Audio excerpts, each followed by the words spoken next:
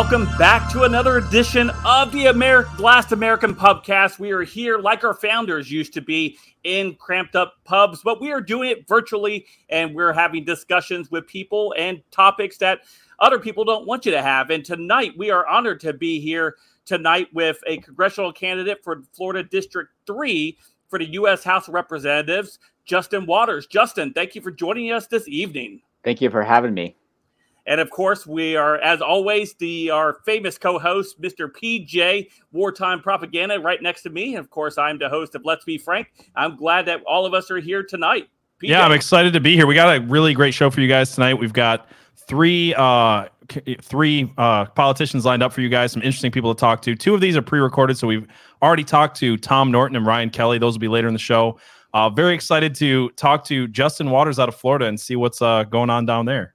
Yes, for sure. So before we get going, make sure you grab your favorite beverage. You have it ready to go, so that way you can sit back and enjoy and get informed at the same time as we dive into the Last American Pubcast. And welcome again, Justin. And I'm glad that you're here tonight.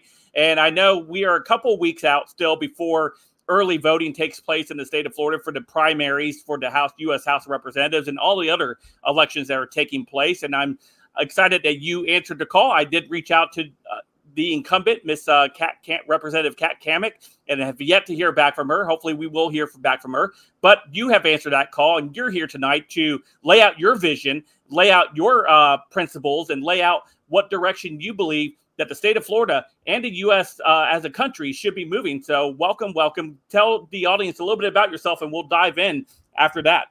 Well, thank you very much. So my motivation to run for Congress grew out of the lockdowns in 2020. I'm sure everyone's heard of the baby boom they expected to come out of the lockdowns. Well, there are some politicians and political movements that also grew out of the lockdowns, and that was me. I was one of many.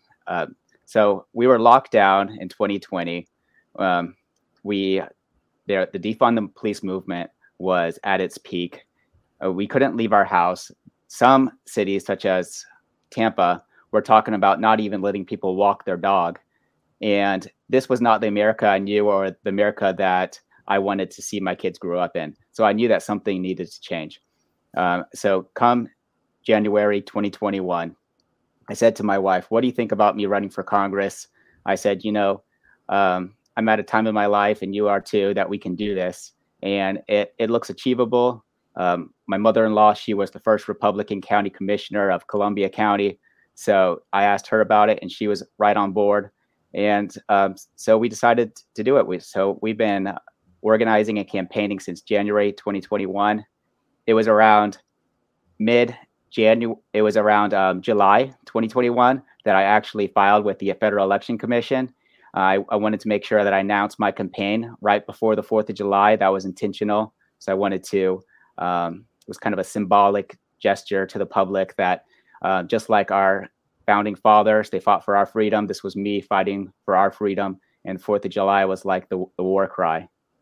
Yeah, it's funny that you bring up COVID, because I feel like it's been a theme of the people I've talked to the last week. And really a lot of people running for the midterms this year is people were sick of the lockdowns. People saw that the government could do things that we didn't realize they could do as far as keeping everyone in their house. In my state, we even arrested people for fishing, for cutting hair. Yeah. Walmart wasn't allowed to sell plants in the spring when everybody's trying to plant their gardens. It got so ridiculous. I don't think people realized there was that much of a heavy hand could come from the federal government and state governments. Yeah, absolutely. And cities and counties. Yeah, I was excited to actually hear back from you. And of course, Kat Cammack is the current representative for District 3 here in Florida for the U.S. House of Representatives. And the biggest red flag for me, at least, was to really start paying attention, because we had not had her as a representative prior to the redistricting in Florida after the U.S. Census and after the maps were redrawn. And she kind of inherited the county that I live in. Was her recent vote, Justin, for the Respect of Marriage Act, which basically redefines marriage federally, and they would enshrine that in law if it's able to get through the Senate, which I think right now is kind of DOA at the Senate. But she did vote to redefine marriage, and a lot of people in my county were taken back to that. They didn't realize that's who this candidate was.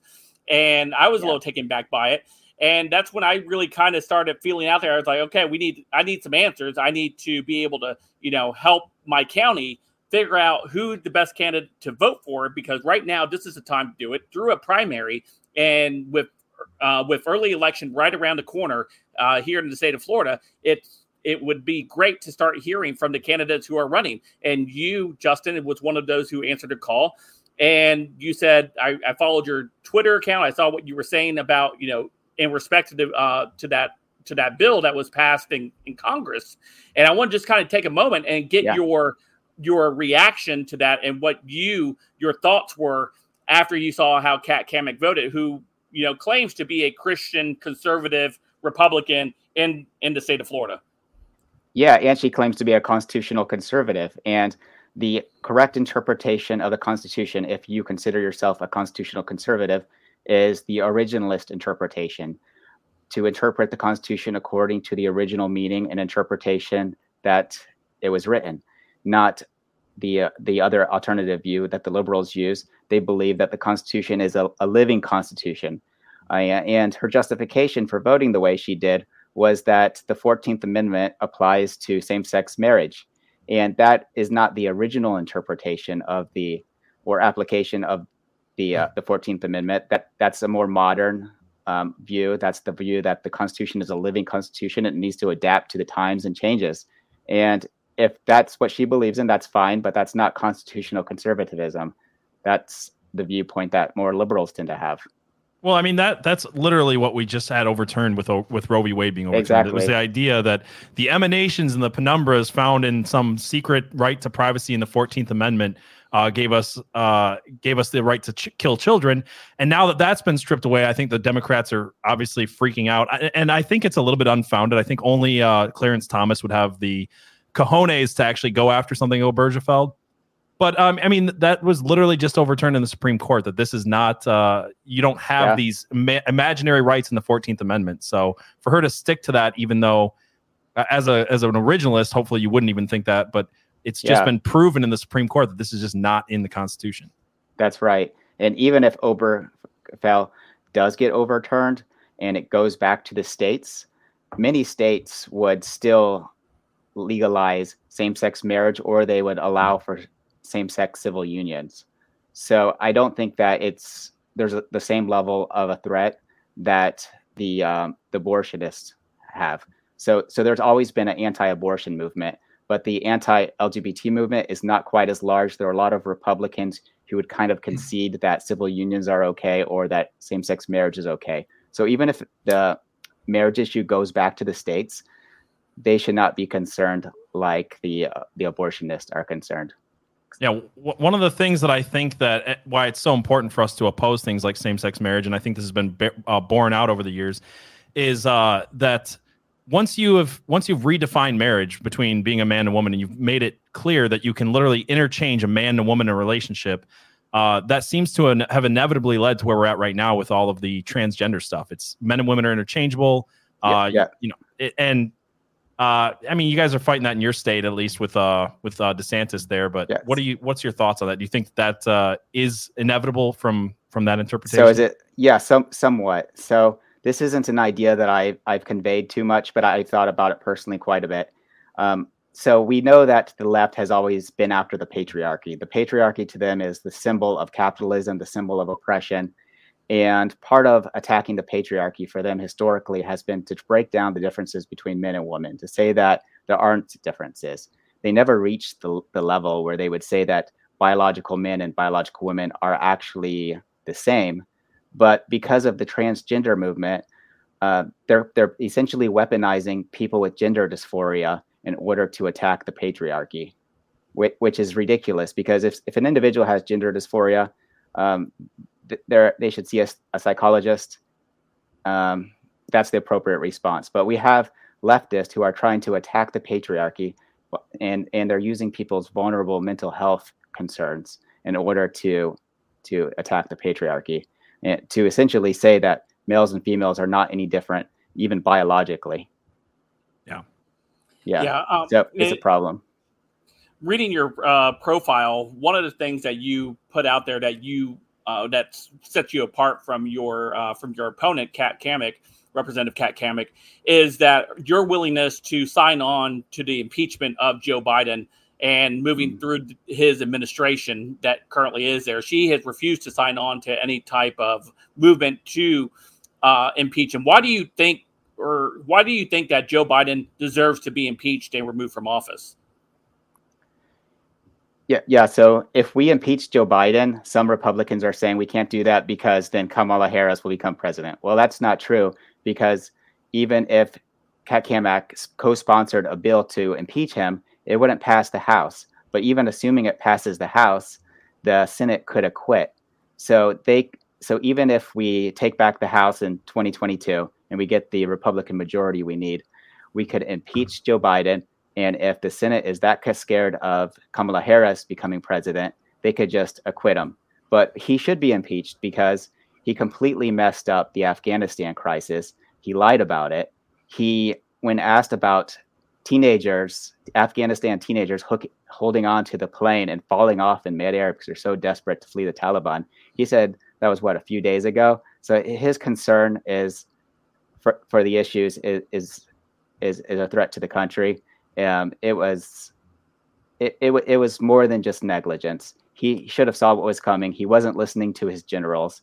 They're more concerned about COVID in the military and vaccinating military personnel than he was about correctly withdrawing from Afghanistan.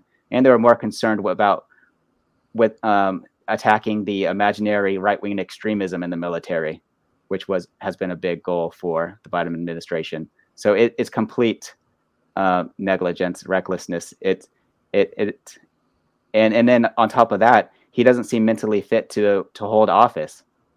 And we've seen that attacked many times since the Republicans have voted to give Joe Biden power to give away our U.S. weapons stockpiles to Ukraine in the Ukraine Lend-Lease Act. I've noticed a decrease in politicians attacking Joe Biden. So that's very concerning. I think it's because Republicans even are afraid to attack Joe Biden's mental competency, because then it would call into question why they gave President Biden the authority to give away U.S. weapon stockpiles. Well, I know Representative Kat Cammack did vote to send funding and weapons to Ukraine. Yes. In your stated platform, you stated that you are a non-interventionist and you are strictly America first. Can you kind of expound on that a little bit? Yeah, and I will say Kat Cammack did vote against giving them the $40 billion. That's something she likes to emphasize through her staffers. However, she did vote to put a lot of sanctions on Russia, which increased the price of our fuel. And she did vote to give away our U.S. weapon stockpiles. So I do not support this involvement, not only in Ukraine. Not only is it geopolitically a poor strategy, because we saw how well the U.S. helped Syria. Supporting the Free Syrian Army might have sounded like a great patriotic idea because they believed in democracy, supposedly. But then look how much we just accelerated the destruction of Syria. So we either need to give them full support, which in the case with Russia would lead to World War III, so we shouldn't do it, or we just need to find a more neutral balance between Ukraine and Russia. Now, they shouldn't be enemies. We should be able to work this out. Yeah, you said Republicans are afraid to attack Biden for his mental incompetency. I find it funny because literally everyone at this point knows that Biden is mentally incompetent. I mean, it was just last week that Biden said he had cancer, and the response from the White House was he doesn't have cancer. He has dementia. He doesn't know what he's saying. So even the White House is out here essentially telling us this guy literally doesn't know what he's saying. Yeah. They're hiding him away from the rest of the world. But what bothers me is that when Trump was in office, this was a constant talking point from the left. It was on MSNBC. It was on CNN all the time. Trump is mentally unfit to hold office, and it was a load of crock coming from them. But I find this funny that the right is so afraid to come against the left in the exact same ways. So one of the questions that we've asked other people that we've had on, I wanted to ask you is, if you get elected, are you going to be one of these defensive style Republicans, or are we going to do some proactive offense? Yes. So I would speak the truth to the situation, which is something that politicians need to start with. And that's also why I thought I would never be a politician, is because I'm honest. I'm not going to change my perspective just to get that endorsement from the PAC. So that's where it needs to start.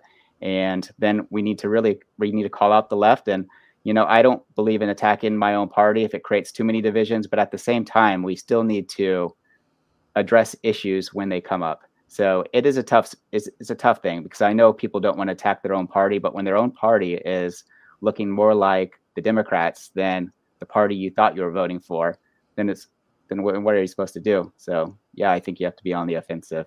I wanted to ask you a little bit about your Second Amendment views, because I know that is something that recently was just passed in the House of Representatives, where they have moved to ban assault weapons, whatever, weapons of war, as they like to say, and they can't even define what a woman is, but yet they're going to try to define what a gun is quite humorous. Would you explain to the audience and the voters out there what your view of the Second Amendment is? Well, the federal government needs to be careful. So our elected members of Congress need to be careful that just because they pass a law banning this, if somehow they did pass it in the Senate, doesn't mean that they'll be able to implement it. And I've already talked to constituents in Florida who believe that the war with the federal government started 2 years ago. Now, that's concerning. I don't believe that. I have family who works for the federal government. I don't like that kind of talk. But just imagine how people will feel if we did somehow pass this assault weapons ban. They will literally feel that this was the call for the next revolution. So no matter what their arguments are on reducing massacres and what their stats may show, this would potentially instigate terrorist actions against the federal government. Like, I'm just going to be frank. Like I said before, I'm honest, and that's the reality. That it would be very problematic. Yeah. Did you have another question for him, Frank? I'm sorry. Yeah, I was going to follow up with that one there with the Second Amendment. So a lot of times Republicans fall into the trap of talking about the Second Amendment for just hunting and sport shooting. Obviously, the Second Amendment wasn't written for that. The Second Amendment in the Constitution was written to help prevent tyranny, to help prevent governments becoming tyrannical, giving the citizens a way to be able to be the safeguard against that. And that's right. And that's why if people see that the federal government has taken away their right to own firearms, such as the assault weapons ban, then that's why they would feel that the federal government is now has turned in a way that makes them their enemy. And so I believe we should allow people to own assault weapons. Yeah, perhaps not automatic weapons. I get that. But semi-automatic weapons, it should be allowed. And the reality is that we have a huge number of auto accidents from people that are completely negligent, drinking and driving.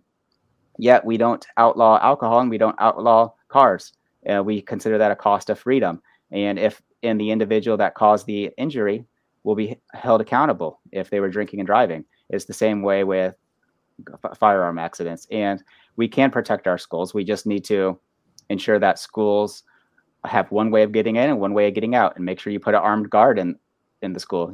We should protect our children just as much as we protect judges. I work in a courthouse. I have to go through a metal detector every time I get in there and make sure that we're not bringing anything we shouldn't. It's very possible to do that with schools. So we can protect our schools. We can also have public events that are very conscious to shooters.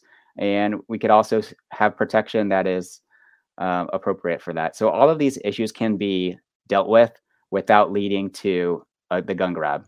This gun grab, it's nothing but to appease some of the leftists who just want easy solutions to complex problems. No, that's absolutely true. I did have another question in here. They wanted to kind of understand what your stance on Roe v. Wade. What's your stance on when life is considered life? Well, Roe v. Wade was a terrible decision. Nowhere in the Constitution is there a right to an abortion. The idea that we could expand the 14th Amendment to an abortion doesn't make sense. I understand somewhat the right to an elective surgery. We should be able to have medical freedom over our bodies. However, when we're talking about neonatal life, you're talking about a separate life, and nowhere in the history of the country have we said that there's a right to terminate your pregnancy. So it's definitely a state's issue. The Supreme Court's recent decision to send it back to the states was appropriate. And I will say that the Supreme Court decision that overturned it also said that that the legality of any abortion law should still be determined by the rational basis standard. So any prohibition on abortion still needs to serve a rational state policy. I just want to. Oh, sorry. Go ahead. I just wanted to answer this question I saw in chat really quick. Someone's asked about the Ryan Kelley interview. We are, talking to Justin Waters right now. We have Ryan Kelley coming up. We also have Tom Norton coming up. And I would just like to take this opportunity to tell people, if you're watching this, please share it. Let people know what you guys are watching tonight. And one of the biggest things you could do to help this show out is to actually go follow us on Twitter. So look for Last American Pubcast on Twitter. That is where we reach out to a lot of people and to be able to show people, get those retweets and those likes and stuff like that. As we reach out to people would be super helpful. If you guys want to see more guests, we've got a lot of great guests coming up as well. Really enjoying talking to Justin Waters. Just want to answer that question really quick. So thank you, PJ. Yeah, with the obviously the Second Amendment's been a very hot topic recently in the news, especially with the recent shootings and Democrats' push to capitalize on those tragedies, and that's what they tend to do because they like to use the emotions of the public in order to advance policy, which it should be much more nuanced and much more logical and debated than a simple push of that. I wanted to ask you, Justin, if you were to be elected the representative for District 3 of Florida, would you be willing to support for the Speaker of the House, Mr. Kevin McCarthy, or would you look to maybe support somebody else that was running? Is that somebody that you feel that is strong enough to lead the Republican Party? I don't think that he inspires people in our district. No. He might be appropriate for his district, but he's not appropriate for ours. I think someone who's more libertarian leaning, perhaps someone from the House Freedom Caucus, that would be more appropriate. So no. Okay, great. Not Kevin McCarthy. PJ? Sorry, I was just reading the chat again. One more caveat to what I had said a minute ago, and then I'll get back to Justin Waters and have some questions for you. Someone says, "What about Truth Social?" So if you guys do want to support the show and you guys are banned on Twitter and things like that, I get it. Me and Frank have been kicked off of Twitter before too. So you guys can actually go to solo.to/Last American Pubcast, and all of our links there. We're streaming this on Odyssey as well as YouTube. We are on Truth Social. We're all on Gab. Couple other ones. So yeah, definitely if you guys are looking for some alternatives, go out there. The reason I want to shout out the Twitter and why I would highly recommend you guys go to our Twitter is that's just where a lot of the guests are. That's where a lot of politicians are. That's the easiest way for us to reach out to people. So if you're not completely banned on Twitter, please go over there and follow and share and like our stuff. So earlier, Justin, you had said something about weapons of war. And this is one argument that I found a little bit infuriating, I think, coming from the right, and I kind of want to get your opinion on this. So one of the things that we constantly hear, and I think this is just a weak-kneed response from a lot of politicians, as a Second Amendment enthusiast myself, and I saw some people in the chat saying this, when I saw a tweet earlier from, I don't remember who it was, another politician today saying, we have to stop calling AR-15s a weapon of war. It's not the same as an M4. And my thought on this is my AR-15 is so much nicer than the M4 I carried in the military, and I'm sick of pretending that it's not. Calling it government or calling it military grade is an insult to the weapons that I own. So my thought on this is the Second Amendment is literally not just for hunting, as Frank said. It's not just for home defense even. It's literally for defense against tyrannical government. So I'm not really on the same page as a lot of people that, we have to pretend to distinguish my AR-15 from a weapon of war. The M4 is so different. It's really not, if we're going to be completely honest with people. So I was just kind of curious if you wanted to, what your thoughts were on that. Yeah, I think it's fine to admit that some of these weapons are weapons of war, but we do have background checks already. So it's not like these firearms are just going to anybody. And if they are illegally transferring the firearms to someone who shouldn't own them, then that's already illegal. So if we ban these weapons, the people that want to acquire them are possibly going to make them. You probably saw in Japan the homemade firearm that killed their former president, the prime minister. And it with 3D printers, anybody can print a firearm now. And weapons. Yep. Well, also, you said Japan, and it's funny because Japan's the one that the left is always pointing to. Look at Japan. They don't have all these gun violence deaths. Japan's an island. Yeah. America's got an open border with Mexico. So this idea that we're going to ban, citizens who can pass a background check from buying a quote-unquote weapon of war while we have a literal open border with trafficking of weapons and people and fentanyl coming across our southern border is ridiculous. What are your thoughts on the border crisis right now? Like you said, it's a huge problem. We just don't know what's coming over it. And we do know that a large amount of fentanyl is coming over. We have a lot of methamphetamine coming over. I used to work in child welfare, and the methamphetamine that we had in our county, they would say is from Mexico. And we're all the way in Florida. I guess what they would do is they process it so it was easier to ship over the border, and then they would process it once it's over the border. And so we definitely need to secure the border. Walls work. Most countries around the world, when they have border problems, they build a wall because they work. It's pretty simple. And I know there has been the push to just use electronic means of surveillancing the border. But when you have hundreds or thousands of people in these caravans, just surveillance technology isn't going to be enough. You have to actually physically block them from entering. I guess we could just watch them come over the border on camera, and that makes it better somehow. Yeah, it doesn't make it better at all. Sorry, Frank, did you have something you want to ask? Yeah, I did. And moving through this, there was a lot of debate over early in 2021 about the U.S. Federal government involving themselves into elections by making like ballot harvesting legal in all 50 states. Is that something you would go to Congress to fight against, to keep the federal government out of the election process of how states run them? Yes, it absolutely must be kept out. The federal government must not stay or interfere with state elections. And the reason why is because our state elections appear legitimate to us because we pass those election rules. If the federal government sets the rules on how elections will be set, many people in the state will not believe that those elections were legitimate. So even if the federal government could possibly, in some hypothetical, come up with the best federal election law that could govern all 50 states, quite a bit of people would still think that the federal interference in their state elections makes the election illegitimate for whatever reason. And with the current Congress that we have, led by Nancy Pelosi, I agree with them. It wouldn't be legitimate. We would have ballot harvesting. We would have vote by mail ballots sent to everybody, including people who don't live there anymore and probably people who are dead. So the federal government does need to stay out of state elections. And I had another question for you. I had somebody send this to me on my personal Facebook account. They saw that Kat Cammack was endorsed by President Trump.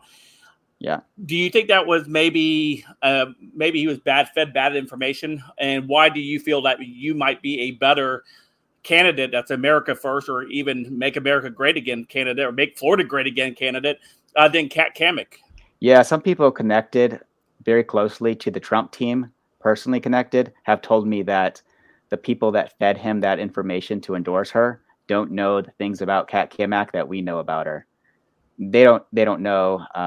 Well, I could get into all of that, but I agree. She's not as America first as she could be. She does look more America first than some of the Republicans that are in Congress. So I'll give that to her, but we can do better. And so I believe his endorsement was, like the individual told me, due to being fed incomplete information. Yeah, I feel like that's been a theme we've kind of been talking about, is there's been some, I don't know who's surrounding Trump that's giving him some of these information, but in my state, we've got Tudor Dixon just, what was it, today or yesterday, got an endorsement from Trump, super establishment. She's backed by DeVos money. DeVos, the Never Trump family that's been controlling Michigan politics money.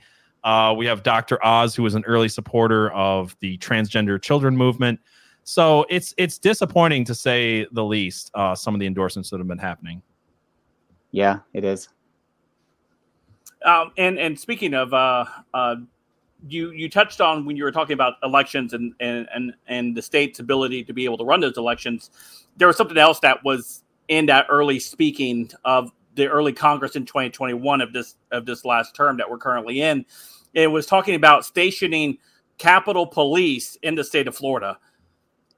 Now, why would they have to station Capitol Police here in the state of Florida? Yeah, that's a good question. Why is the left tolerating it? The left that supposedly wanted to defund the police and was tolerant of it.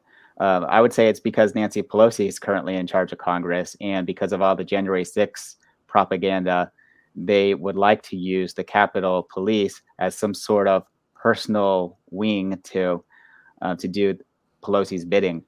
And we have the U.S. Marshal, and we have the FBI. So if any federal laws are being broken, we have the appropriate government agencies to deal with it. We don't need Capitol Police. They're too politicized. They're too biased. Yeah, I feel like one of the things I've been trying to tell people for a long time is it's a defund the police movement. It's being backed by the left, not because they don't like police, not because they don't like control and authority. It's really, if you look back to what Obama started doing, this goes way back to him. It has always, in my opinion, been a push for federalizing the police. So defund the police locally, see the crime rates go up, bring in the jackbooted thugs from the federal government. One of the other things I wanted to ask you was about the economy.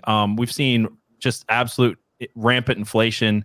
We've got ridiculous Green New Deal policies being pushed through under the guise of inflation reduction. What is your vision for cutting away at some of the federal fat, I guess you would say, getting rid of some of these bloated bureaucracies and things like that? Yeah, we need to get the federal government out of states. So too often, states become reliant on the federal government to run many of their programs, whether they're healthcare programs or social programs. And, the state can run those programs through its own government. We don't need to rely on the federal government, and we shouldn't. The only reliance, I would say, that should come from the federal government is to adjust for population change. So if one state has an increase in population that grows faster than another state, then perhaps some federal funds could help to that state to adjust to the population growth and the new services that are necessary, sort of like not a federal insurance policy. But that's the only federal involvement in states' healthcare and states' social welfare agencies that I believe the federal government should be involved in. Yeah. I just want to shout out Sleeper real quick for the super sticker, the $20 super sticker. Thank you guys so much. Quick reminder to everybody. At the end of every show, we take the last 5 or 10 minutes to answer any of the super sticker questions. So if you guys have anything that you really want to get through, we'll take that time to answer all of the super chats. So thank you guys again for supporting the Last American Pubcast. I wanted to kind of dive in a little bit to currently what's going on there in the U.S. House of Representatives with their January 6th committee. And I know there's been a lot of talk about Republicans, tit for tat almost, and actually getting into the investigation and actually what truly took place on January 6th instead of what we're currently seeing, which is basically a witch hunt, because the goal of the January 6th commission, Liz Cheney spoke to this recently in an interview over the last weekend with Jake Tapper, is to ensure that they can keep Trump off the ballot for 2024, and that is their stated goal. Would you be willing to push for an actual January 6th panel that truly addresses those issues and maybe gets to the bottom of all the 14 hours of security footage that hasn't been yet released to the public or to a lot of the defendants right now who are sitting in these jail cells, and to find out the chain of command of when the rejection of the National Guard troops were sent by Nancy Pelosi, Muriel Bowser, there in D.C. Would you be willing to advocate for a committee that would get to the actual truth of this and maybe hold some of these other individuals accountable for maybe misleading the nation in this avid witch hunt to ensure that President Trump wouldn't be able to run again in 2024. Right. Yeah, so that's what some people are calling for, is a committee on the committee. So similar to how there was the Russian collusion hoax, and then later we needed to investigate that so-called Russian collusion hoax, and it turned out that there was absolutely no collusion, and that it was just funded by the so-called collusion came from the Hillary Clinton campaign. So yeah, I do think that we need to look a little deeper into these committees and see and expose what the real motivation is. It's very problematic. I don't want to create another committee that's just going to eat up more tax revenue, but the current January 6th committee is just propaganda and based on lies, and people are serving time in prison because of this propaganda. So we really do need some clarity on it. Did you want to follow up on that, PJ, or did you have? Sorry, I was just looking through your website a little bit. Yeah, I didn't have any follow-up. I think it's ridiculous with this January 6th stuff. I think that, it's just another example, I think, of people who are not going in on our side and fighting. It just seems like a one-sided kangaroo court, total Russian-style show trials. Yeah, I don't have anything else to say about it, Frank. Okay, yeah. If you don't mind, I just wanted a quick follow up to that January 6th, show trial. As you stated, would you be one of those individuals that, as PJ mentioned, willing to be a fighter on that side, a vocal opponent or a vocal supporter of wanting to actually sort out the truth and being willing to, put yourself out there and saying, hey, yeah, I want the truth and we need to get down to the truth. Yeah. And we need to be able to have leadership that's willing to do that heavy lifting. Yeah, absolutely. So one of the individuals who's serving time in jail right now is running to be a state representative in Florida. It's very interesting. He's in a Pinellas County jail. I grew up in Pinellas County, so I'm very familiar with the area. I used to volunteer with the public defender's office down there, so I know exactly where he is in that jail cell. And he was part of the January 6th committee, and he's also running as a state rep. You might want to have his family on sometime. They're very interesting. I met them at Rock the Red in Orlando. Okay. And so we do need to bring more attention to these individuals, and every one of their stories is different. You have some people who are serving time who the only thing they've done is go into the Capitol. And then you have some people who are serving time like him because allegedly some weapons were found in his house that shouldn't have been there. So there's a range of culpability, and we do need to bring more attention to this. And I would definitely be happy to bring attention to some of the defendants. Now, and also recently there was a move by certain members of Congress led by Adam Schiff is to conceal a lot of the actions of the military as far as their operations within the borders of the United States. And this was something that was just passed in the House last week. And would you be willing to hold military leaders accountable for any actions they used against civilians within the borders of the United States? Possibly. I would have to look more into each unique situation. So maybe. Okay. Sorry, go ahead, Frank. No, go ahead. No, never mind. I was going to say something stupid, but I'll just save it. All right. Well, I want to give you a little bit of time here, Justin, to go ahead and really lay out your platform for everybody out there, and make your pitch to everybody and why they should look to you as the candidate to represent District 3 of Florida in the U.S. House of Representatives. And I'll give you that moment right now. So go right ahead, sir. Okay. Well, I have been accused of mudslinging, so I'll just say that right there. But, I think that if the criticism is based on policy or the individual's ability to communicate their values or their ability to represent their constituents, then it's not mudslinging. It's within the normal range of politics. So let me start with that. Congresswoman Kat Kammack she worked for Ted Yoho for 8 years. She came to Florida to work on his campaign. Congressman Ted Yoho, a great congressman, a true grassroots politician who worked as a veterinarian and worked his way into Congress by going door to door. My in-laws still remember when he came to their house and knocked on their door and asked for their vote. And that's how he got elected, through grassroots activism. Now we have Congresswoman Kat Kammick, who ran in a very crowded primary 2 years ago. 10 people were in it. Her name was in the top of the list because her last name is Kamak, which starts with a C. So she had that advantage. She had the advantage of people knowing her by her affiliation with Ted Yoho.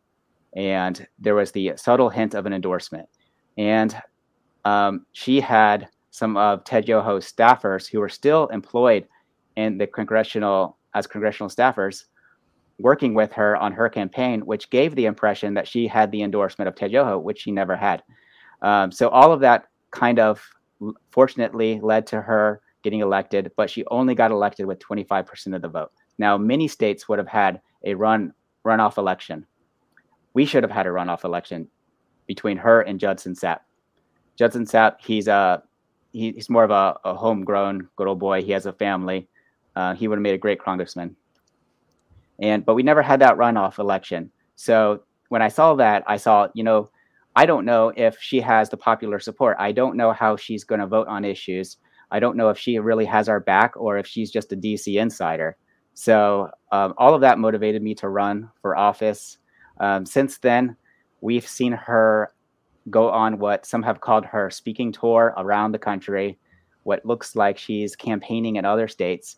And now, I don't know if she's using her campaign funds to go to other states, but in my opinion, campaign funds that are meant to represent District 3, North Florida, should be spent representing North Florida and flying to North Florida and interacting with the constituents here, not going to every other state and going on a speaking tour. So that's problematic. She was a cheerleader and she was a Miss Colorado contestant in her younger life. And I think that's what we elected. We elected a cheerleader, someone who's attracted to the pepper rallies, who loves the charisma and the excitement of politics, but really isn't interested in digging into the details of the laws, meeting with the individuals who are suffering in our community, whether it's suffering through poverty or bad policy, bad politics. We need somebody who's willing to do that. In one of the earlier articles that was written about her when she was still a staffer, it said that she went to an individual's house and the disdain that she had for that individual was completely offensive to me. It even said that she believed that individual might kill her because I guess if you go to some of the homes around here, some of the rednecks might look a little scary. And you know, have Florida man. Yeah, exactly. Yeah. I've been a child protective investigator in North Florida. I've been to a lot of homes that are scary, a lot of homes that aren't clean. But I have respect for everyone in my district. They could be my distant cousin because I'm a sixth generation Floridian. The people of North Florida have a personal connection to me. They matter to me. And that's why I would be a better representative. So if you look at my platform and her platform, they're very similar. I think I do what I promised a little bit better. And I'd be honest about the true definition of constitutional conservatism. But in general, our platform is very similar. But what I would do different is I would be in our district. If I'm not in DC, I would be here meeting my constituents or with my family. And that's a big difference. People need to pay attention to that. Yeah. So Life to the Max wants to know, what offices have you held before? I haven't held any public offices, and I actually consider that a good thing. So I used to think before I ran for public office that having some DC experience could help a person. Now I realize that having DC experience means that you have personal and financial connections to the swamp. And the swamp is real. It's not just a talking point that Trump came up with. Once the swamp gets into your pocket or gets into your personal life, they're going to influence you on every policy agenda they want to buy you on. And before you know it, you may not even have an idea on what the conservative movement in your district looks like. So I'm very proud to say I don't have DC connections. Okay. And we have one other question here as we wrap up. This was from a gentleman called Redacted on here. He said, question for Justin. What about homelessness? I think we ought to have a free campgrounds coast to coast for the homeless in appropriate zones. What do you think? Yeah, we basically have that in Gainesville, Florida. They're very slow at evicting the homeless. So we sometimes will have little tent villages, and I know other cities sometimes have that too. It can become a public safety hazard at times. So we had the little tent village between the Cade Museum and downtown. And because of that, people are very afraid to go back and forth. So it can be a public safety concern. It can also discourage development in that area. So instead of having sort of like a squatting zone, I think that a simple fix would be for us to have a federal database to, this sounds kind of Orwellian, but it's a good idea, to track the homeless. So when I worked as a child protection investigator, we had a federal database to track every child and welfare investigation. We don't have something like that statewide for tracking homelessness, and we know that homeless people are transients, so they're always traveling, and we don't know all of their medical needs, their family connections, their mental health concerns. So ideally, we should have a federal database that social welfare workers can log into and know immediately who their family is that they can talk to help them get help, what medical or mental health issues they have. And a federal database would not cost a lot. So some people talk about actually ending homelessness. That's a huge problem, and I'm not willing to take that federal expense on. But I think a federal database would be an easy fix. So that been my solution for homelessness. All right. All right. And one last question for me. And do you have anybody working on memes for your campaign? Because I think this could be super effective on social media if you have not memes? had. Yes. Yeah. So no, I don't. But memes are a good idea. Yeah, this is something me and Frank have talked about before. I think that every politician needs to have a meme guy. Like this is the number one thing that people are missing out on. I think Trump was great. I don't know if he's just like retweeting other people's memes, but that one with it threw CNN for a loop, but the one with the WWE was attacking Hillary Clinton or whatever, or CNN was attacking the news media or whatever. That kind of stuff. I don't know. It's something to look into. There you guys go. Meme makers out there. If you guys are listening to this, Justin doesn't have a meme maker. So if you want to reach out to him. Maybe he'll, you can volunteer and send out some memes for his side there. Yeah. What's your Twitter's handle or where people can find you so we can get a meme maker in touch with you?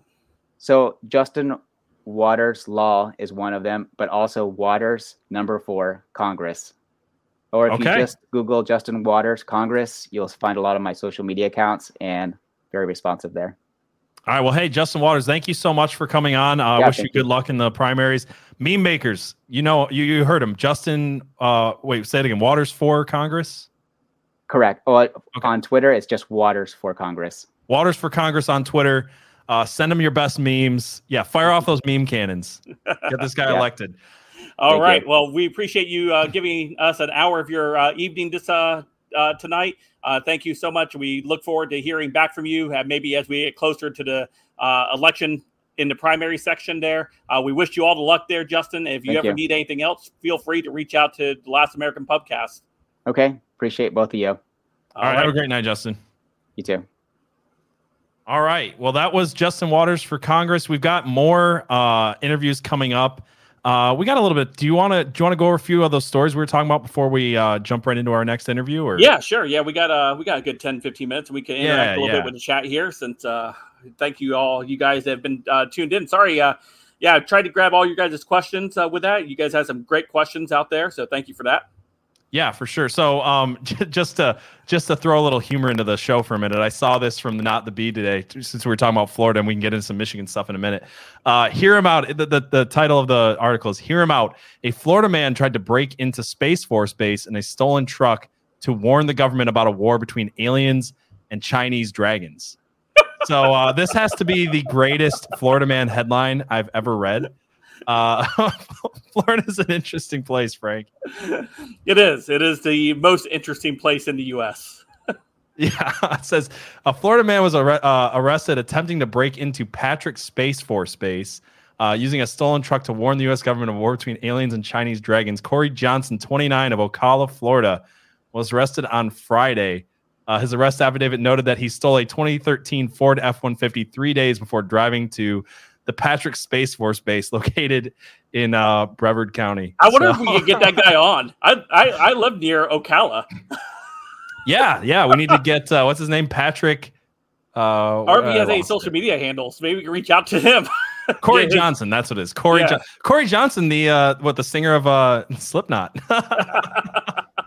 So Slipknot is here to warn us about the ancient war between aliens and the Chinese space dragons. That would be a definite. That would be like almost an Alex Jones level type of show.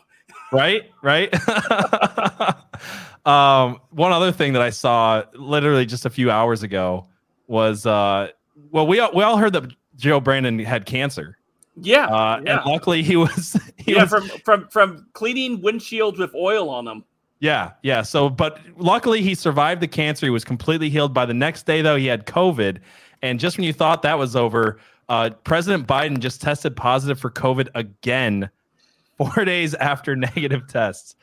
My wife said this to me. I told her that. She's like, wait, he just said he had COVID last week. Doesn't it stick in your system for like 2 weeks? That's what throws me off about this story. Yeah, well, they said that he had tested negative for like the last couple tests, and he tested negative the last few days or whatever. And then all of a sudden, this afternoon, it was breaking that he tested positive again. And I believe it was Tom. And by the way, Tom isn't here tonight with us. He's at a wedding, so I'm sure he's having a whole lot more fun than we are. We didn't just kick him off. He's not. He's Tom will be joining us next Saturday. Yes. But yeah, he couldn't make it tonight because he had prior engagements as going to a wedding. I don't think that was a valid excuse to give to his wife. Sorry, honey, I can't make it. I got the Last American Pubcast. But he did post something pretty funny over on Twitter. Let me go ahead and pull it up real quick because I thought it was hilarious what he said over here about Joe Biden getting COVID again. Let's see here. Yeah, I had said, while you're pulling that up, I had said, I think the deep state's just not ready to tell people that he died from cancer / that COVID was you. Was that you that said that? It was me, yeah. Oh, that was you. Okay, that wasn't Tom. I put deep state still not ready to tell people he died from cancer / COVID / a pillow over his face, huh?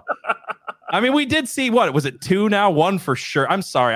It's not even conspiratorial at this point. If you've seen that one video of Joe Brandon and don't believe that it's a deep fake, like, it just is.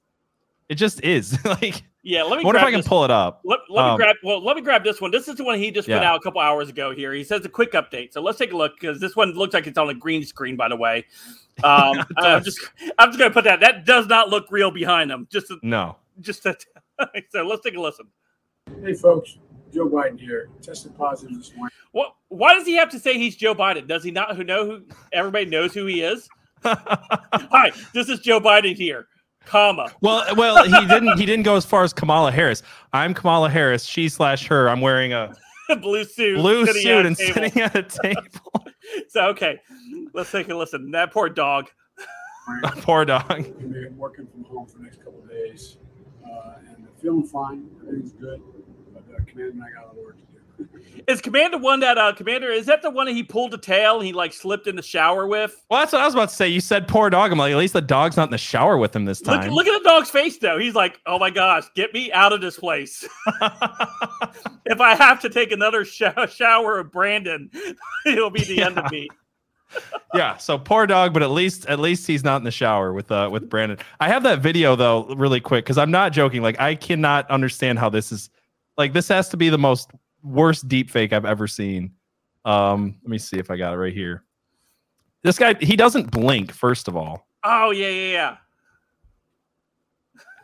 Like, the top half of his face doesn't move. Not at all. And look at his earlobes. His earlobes aren't connecting to his face. There's Joe Biden's out there that their earlobes don't connect. This one connects. If you watch enough of those deepfake videos, you can see the little like giveaways like around the eyes and the way, like, if you watch it closely, I swear his face like moves like as it's digitizing. It's so bad. I don't know. Poor dog. It wasn't the dog. Yeah. The dog had this look on his face just like this when the Secret Service tried to blame him. He's like, really? Really? It wasn't me, guys. I didn't drop the deuce. Somebody forgot to put Joe Biden's Pampers on that week. At least we know that they are actually taking care of him like a child, because we've got I don't even know the guy's name. He's out there. Joe Biden finished his dinner. I checked his plate and it was all gone. We gave him a gold star, and we even let him have a fruit cup afterwards because he did so good on eating all of his food. Or was it a pudding cup? Yeah, pudding cup. Yeah. Was it? Well, I thought the pudding cup was yeah. I need my snack jail, pack. Right? Do we have tabs on Cosby? Do we know if he's in the White House or not? Yeah. What are those, pudding pops? Mm-hmm. Get your pudding pop. Yeah. So one of the things we are people were asking us earlier. We do have an interview with Ryan Kelley. We're going to play it here in a minute. One of the things that I wanted to point out was this other article. Just because I don't think people realize just how important it is that we get the female Cuomo out of Michigan. Which is what I call her. I think she killed more nursing home patients than Cuomo. Than the Pennsylvania guy, Tom Wolf, and nobody talks about him either. No, and his Secretary of Health was the dude, whatever, Levine or whatever. Yeah, Richard Levine, or yeah. He got his mom out of the nursing homes before they shoved in all the COVID patients that killed off all the seniors. Yeah, because he knew it was coming. But yeah, well, like with Whitmer, it's even worse than that, because I think a lot of people don't realize she put COVID positive 20-year-olds into nursing homes. We didn't ever have the hospitals overrun, but she's still putting sorry, I just saw that comment. What was that? Putting in a kid sniff. Yeah, that's what they gave him as a treat. So Whitmer's out here now saying abortion is still legal in Michigan, and I'll never stop fighting to keep it that way for my kids, for your kids, and for the future of our great state. And I don't know if these leftists don't realize just how stupid they sound when they say, you know what, killing kids for your kids, for the future. There is no future if you're killing off the future. Your kids and their future literally don't exist. That's the point of what you're trying to do. So actually, if you pay attention to what's going to be going on to the Michigan ballot for the Michigan vote for changing the Constitution here, it's actually going to make our state worse than California for abortion laws. It's going to allow people up to the point of birth, 12-year-olds even up to the point of birth, to get an abortion without their parents knowing, just because a healthcare worker, it doesn't even say doctor or nurse or actually certified healthcare worker, just some healthcare professional, which could literally mean Planned Parenthood professional, can say, you're depressed, so now you can kill your kid and we don't have to tell your parents. So Michigan almost works in California. California passed a bill, and this is actually had Tom on when we were doing a live stream together a few months back, all the way up to at least a week after you give birth. That's right. So yeah, not quite as bad. They just literally legalize infanticide in California. So I guess it doesn't get much worse than that. Yeah. Hello, Cheryl. Hello, Taz, Burton. Glad to see you guys coming in tonight. Yeah. So quick reminder, guys, thank you guys for being here again. Please shout this show out, give it a like, share it, because we've got, like I said, if you guys like these interviews that we got, because we got 3 of them tonight, if that's the kind of stuff you want, we got Bryson Gray coming on next week, so big guests coming up. If you guys want to see more of that, share the show, go on Twitter, like and retweet stuff. That really helps us out. If you have a candidate that's running for any type of office and you want them to come on the show to talk about some stuff, tweet at us over on the Last American Pubcast Twitter, and that's located at the top of all the chats. You can go over there if you're on Twitter and send it out to us. You can send us, the DMs are open. You can slide into those into those DMs. Yeah, guys. Slide into those DMs if you want to recommend a candidate. Maybe we can get a hold of them to bring them on to talk about issues or whatever. Please do so. We would be excited. You know, there's a lot of primaries taking place between now and the next few weeks. So if we're able to get somebody on, we've even discussed actually having a special live Last American Pubcast if we need to before primaries to help those candidates get last minute messages out to voters. So again, if you have somebody, or even, it doesn't even have to be a politician or a candidate. If you have somebody interesting you want us to talk to, yeah, I would just like to put this out there. Yeah. If you guys can start tweeting at someone like Alex Stein, Primetime99, we'd love to have him on. Cheryl says, so I came in late. Who should I vote for here in Michigan? You actually didn't come in too late, Cheryl. We are about to play the interview with Ryan Kelley, and then we've got an interview with Tom Norton afterwards. So I'm actually not going to spoil it by telling you right now who I think you should vote for in Michigan. But I will tell you after the interview, I've done a lot of research, and I am endorsing one candidate for governor here. So we will tell you guys that. And one last thing before we move to these 2 interviews that we have scheduled right now. If you like making memes and you want to help out the Last American Pubcast with memes, I am looking for a meme maker to help us put out memes for this channel. So if you're somebody that's talented, or maybe you're not making memes for anybody, but you like making them and you want your name attached to this platform, reach out to us again via the Twitter. I would love to talk to you guys about making memes for the channel. That would be fantastic. Memes are a great way of communication. It's the 21st century of political cartoons. And again, Justin Waters was just on. He doesn't have a meme maker. Fire those meme cannons. We need to make sure we're dominant in the meme game. And the first person we have, or the second person we have up now, is going to be Ryan Kelley, correct? Yes, Ryan Kelley. We'll do that interview first. And these are people are asking. These are pre-taped, so we won't be able to ask any questions from the questions that we had already had at that point. So the first one is me and PJ, and then the second interview is with PJ and Tom Yep, that's true. Also, I just want to say, since we won't be able to answer questions during these interviews, make sure to get in the super chats, and we will take time at the end of the show to answer all of those as well. Yep. I was going to say, without further ado, I will actually give one caveat because I have to. There, as a content creator, sometimes you're having a busy day and something crazy happens, you don't catch it. When we did this first interview, my microphone was actually not picking up my voice at all, and all of my audio came from my webcam. And if anybody's familiar with webcams, they sound like hot garbage. They basically sound like you're in a cement mixer underwater.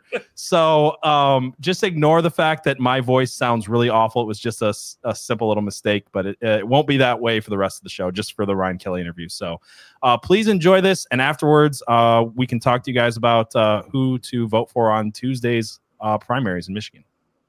For you guys today on the Last American Pubcast. With us today, we have Ryan D. Kelley, who's running for governor in Michigan. Ryan, welcome onto the podcast. How are you doing today? Doing great. Beautiful day here in Michigan. Thanks for allowing me the opportunity to join you and join the audience here that's watching. Thank you guys so much. Appreciate it. And we're getting real close to the primary here. Hope everybody's ready to go vote Ryan Kelley on August 2nd.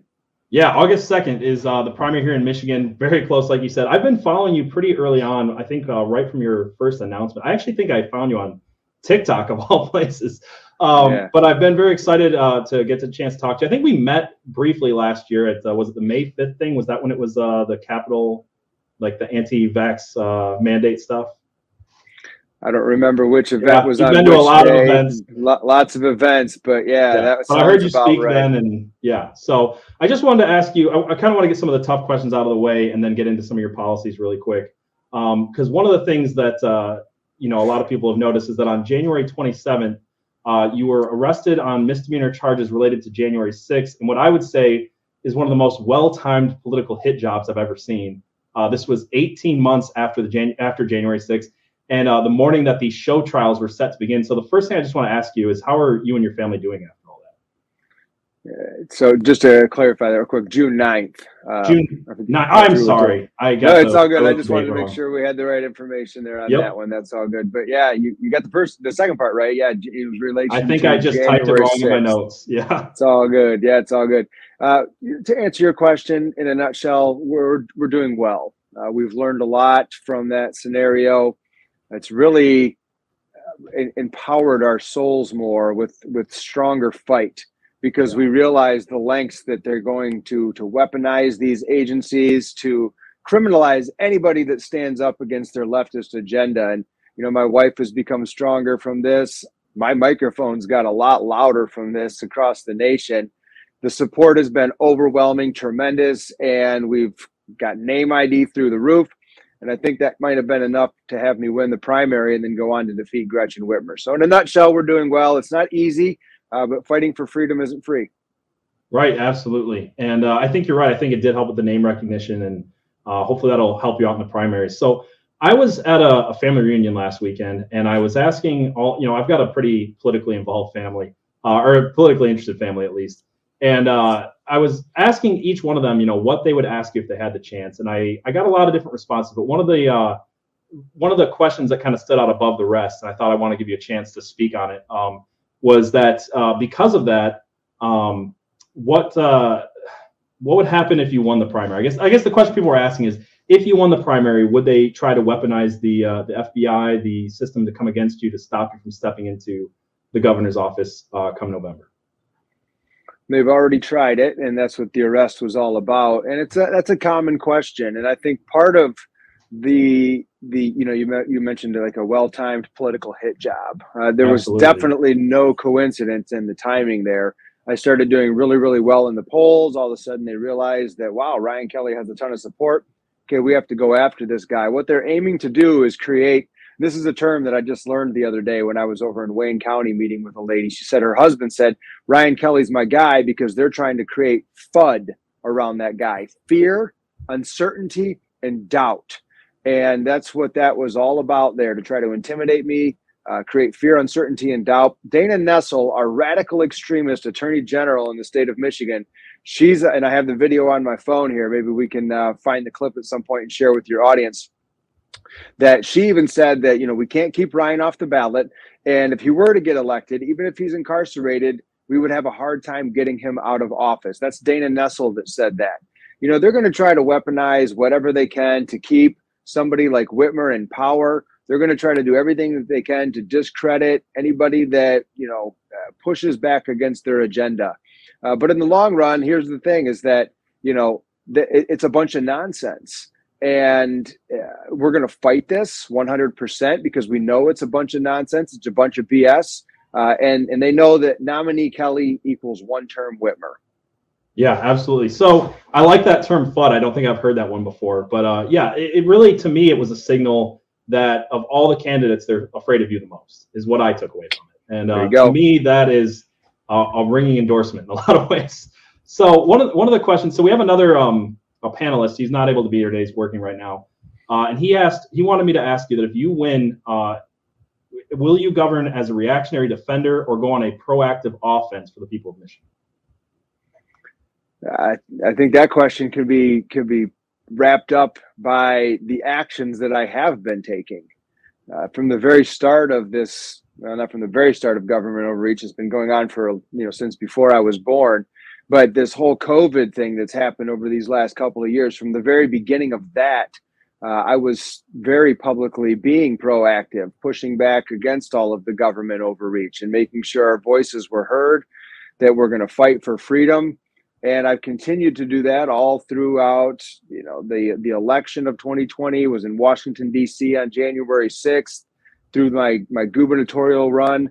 You mentioned in the beginning there, the May 5th event that we were at, if it was a vaccine or whatever it was, whenever that happened, I'm there standing with the people fighting, being proactive to, make sure that, we're not going to allow our state to go in this downward spiral.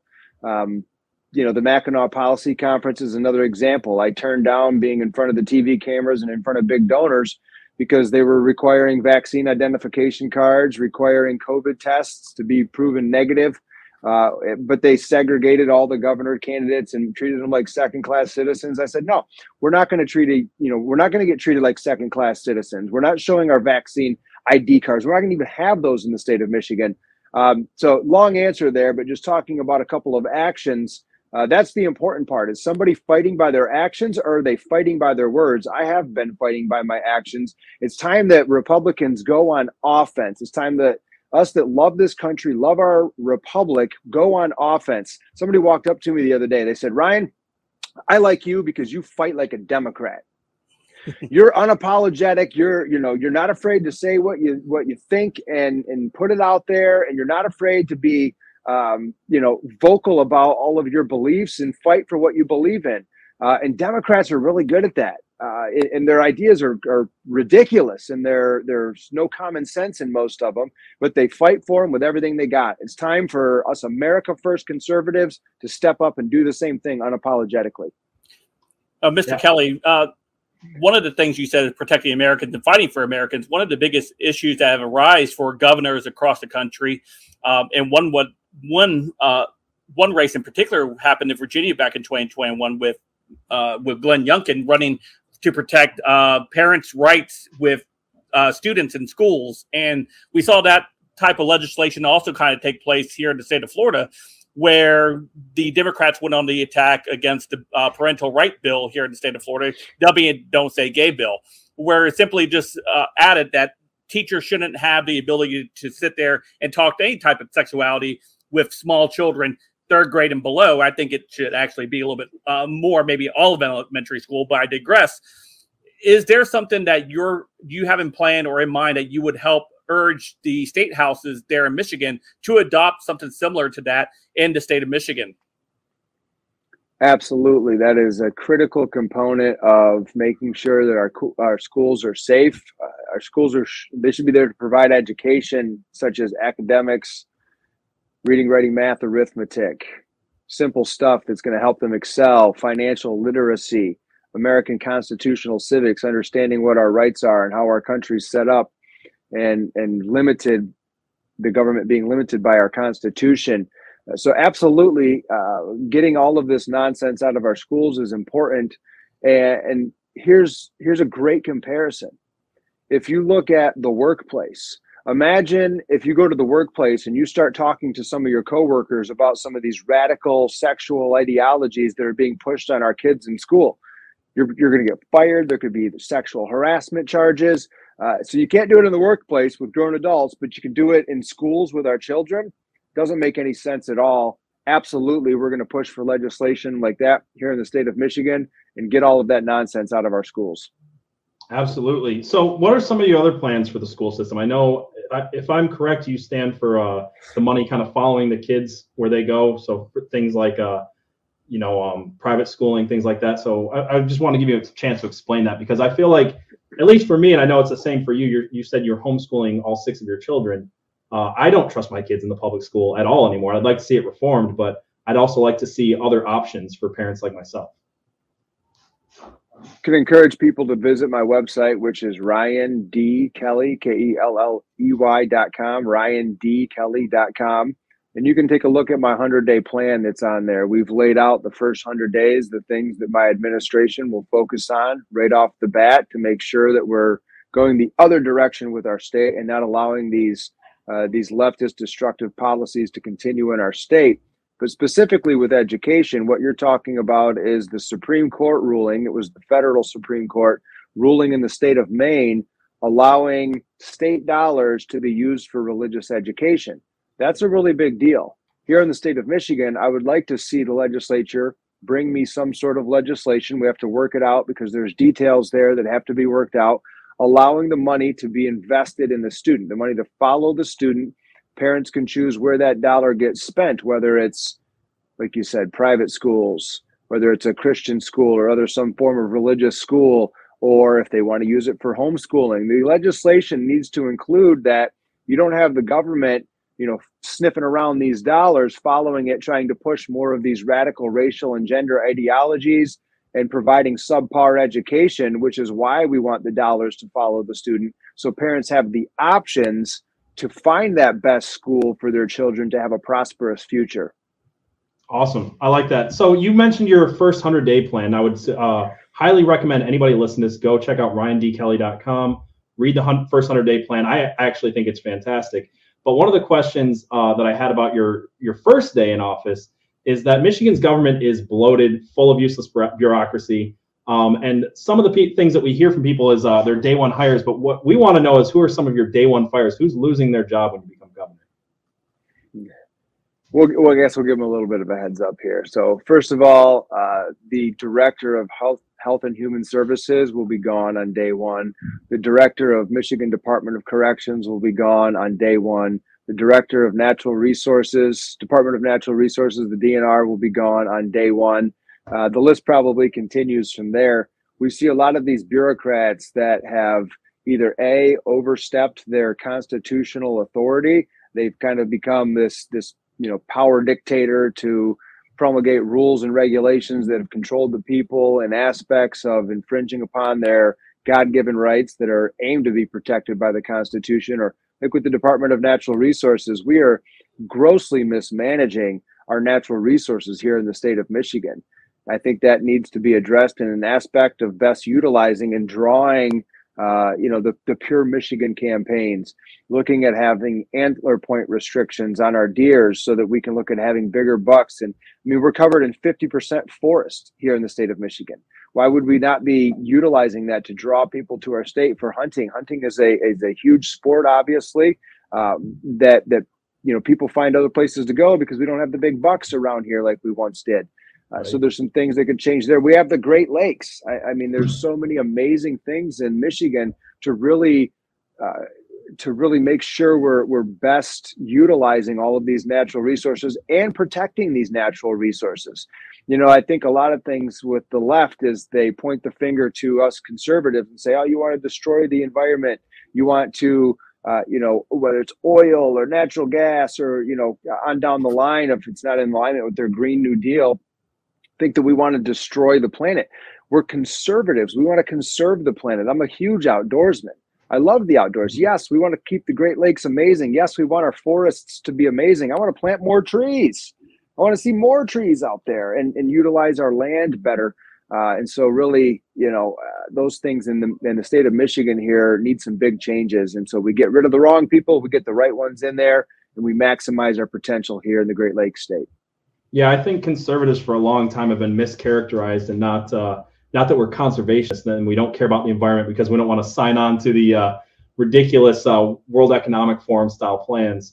Total mischaracterization of us. But you said the word conservative a few times there, and it actually brings up an important question. I think that I don't think a lot of people actually ask this. I've seen a lot of people in the last year or two, especially the last 4 years, really, that label themselves conservative. They put that in their Instagram handle or their Twitter handle or whatever like that. But I'm not sure that a lot of people even have a clear definition of what that means or what it means to them. So I would like to ask you, what does conservatism mean to you? There's been a big shift, I guess, in people either becoming conservatives or labeling themselves as conservatives. And again, it is a label as well. Sure. And, at the core of everything, I'm a red-blooded American that loves this country, that loves freedom and everything that comes along with it.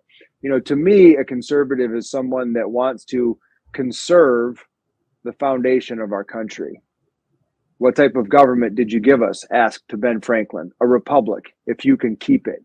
We have to conserve the republic here in America, here in the state of Michigan, upholding our Constitution, family values, being able to, have strong views on how to create strong communities, to create strong states that cherish the God-given individual freedoms that we have.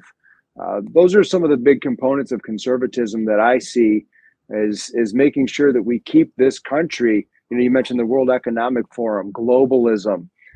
You look at communist China that's trying to be imperialistic to bring their communist government around the globe.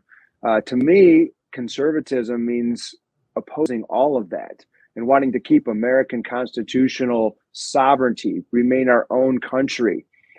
So there's other components that can go along with it there as well. But to me, that's a big component of why I'm a conservative.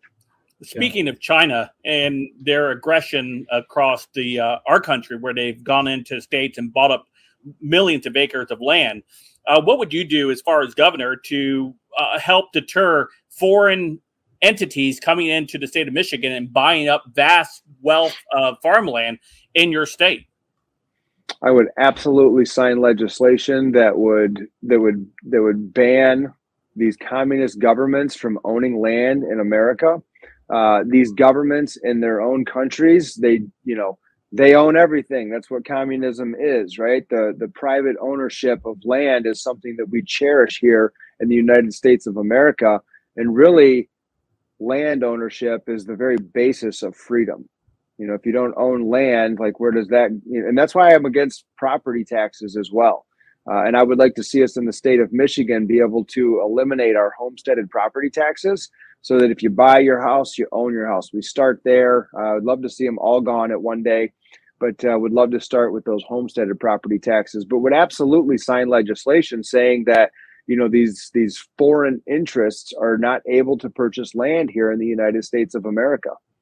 Or I guess it would be Michigan, but I'd like to see that everywhere, right? But in Michigan, to keep the Chinese Communist government from owning our state, because what that does is that just pushes more towards the economic forum. Now we see, the current governor here, she's welcoming the World Economic Forum into the state of Michigan to make it a hub, to make it a headquarters. These people are not going to like me. They're not going to want me to win by any means. This is going to be a very, very tough battle. But if we can communicate it effectively, what's at stake here, we will win hands down, because I'm going to tell you, most people, when they know what's going on, they don't want to have anything to do with it. We give up our sovereignty, we'll be controlled by a global government that will oppress us in ways that we can't even imagine. So you're saying you don't want to eat the bugs, live in the pods, own nothing, and be happy? There you go. And here, this is a great part to insert this. Here's what's happening in our society at a philosophical level. Mm-hmm. We have been based on a freedom society since our founding, the individual rights and freedoms of the people. Now we're shifting, and this has happened over the last couple of years especially, we're shifting to a government will provide safety and security, tell us when we can leave our houses, tell us if we should wear masks or not, when we should get a vaccine, when we should get boosted, when we are allowed to go in what places, how many people can gather at a place at certain times, because they're going to keep us safe. We're going to move from a freedom-based society. You can have freedom when the government gives you that privilege, right, which is not how America's set up, to that safety and security mindset. We cannot allow this to happen in America. If we lose this war, this battle is being fought, freedom will be extinct for future generations. And I'm not going to stand on the sidelines with my 6 children, the grandchildren I have, all of your kids as well, grandchildren we're going to have. We have to fight and get this right now. Yeah, absolutely. I was actually trying to look up that quote really quick. Benjamin Franklin once said, "Those who give up essential liberty to purchase a little temporary safety deserve neither liberty nor safety. In the end, we'll get neither." I think that's exactly right. One of the things that you said a minute ago was about getting rid of the homestead tax. Is that correct? Yes. So one of the things that we've seen other states do, I think Florida and Texas would be along this, would be, maybe I'm wrong on Florida, but getting rid of the personal income tax. And we've seen states like that not only get rid of a bunch of unnecessary taxes, but actually end up with surpluses. In the state of Michigan, we were told by Whitmer that she would, quote, fix the damn roads. But that on top of increasing our gas taxes, we were also told that legalizing marijuana would bring huge tax dollars into our state. And last year in 2021, Michigan brought in $1.1 billion in tax revenue, yet our roads are as bad as they've ever been. And now we're seeing stories come out like this one that says Michigan deputies are answering non-urgent calls by phone because of soaring gas prices. So one of the quotes from this article is, "We have exhausted what funds were budgeted for fuel with several months to go before the budget reset." That was from the sheriff. So we're not seeing Whitmer's plan to continue to tax us into oblivion working for our state. So what's your plans for that?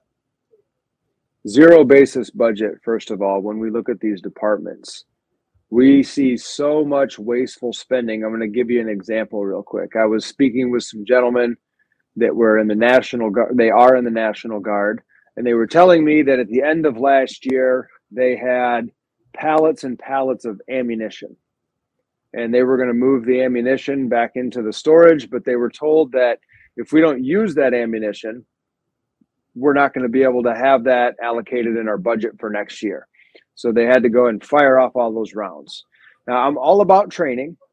I'm all about making sure that we have the resources we need to properly train, whether it's law enforcement, whether it's the military.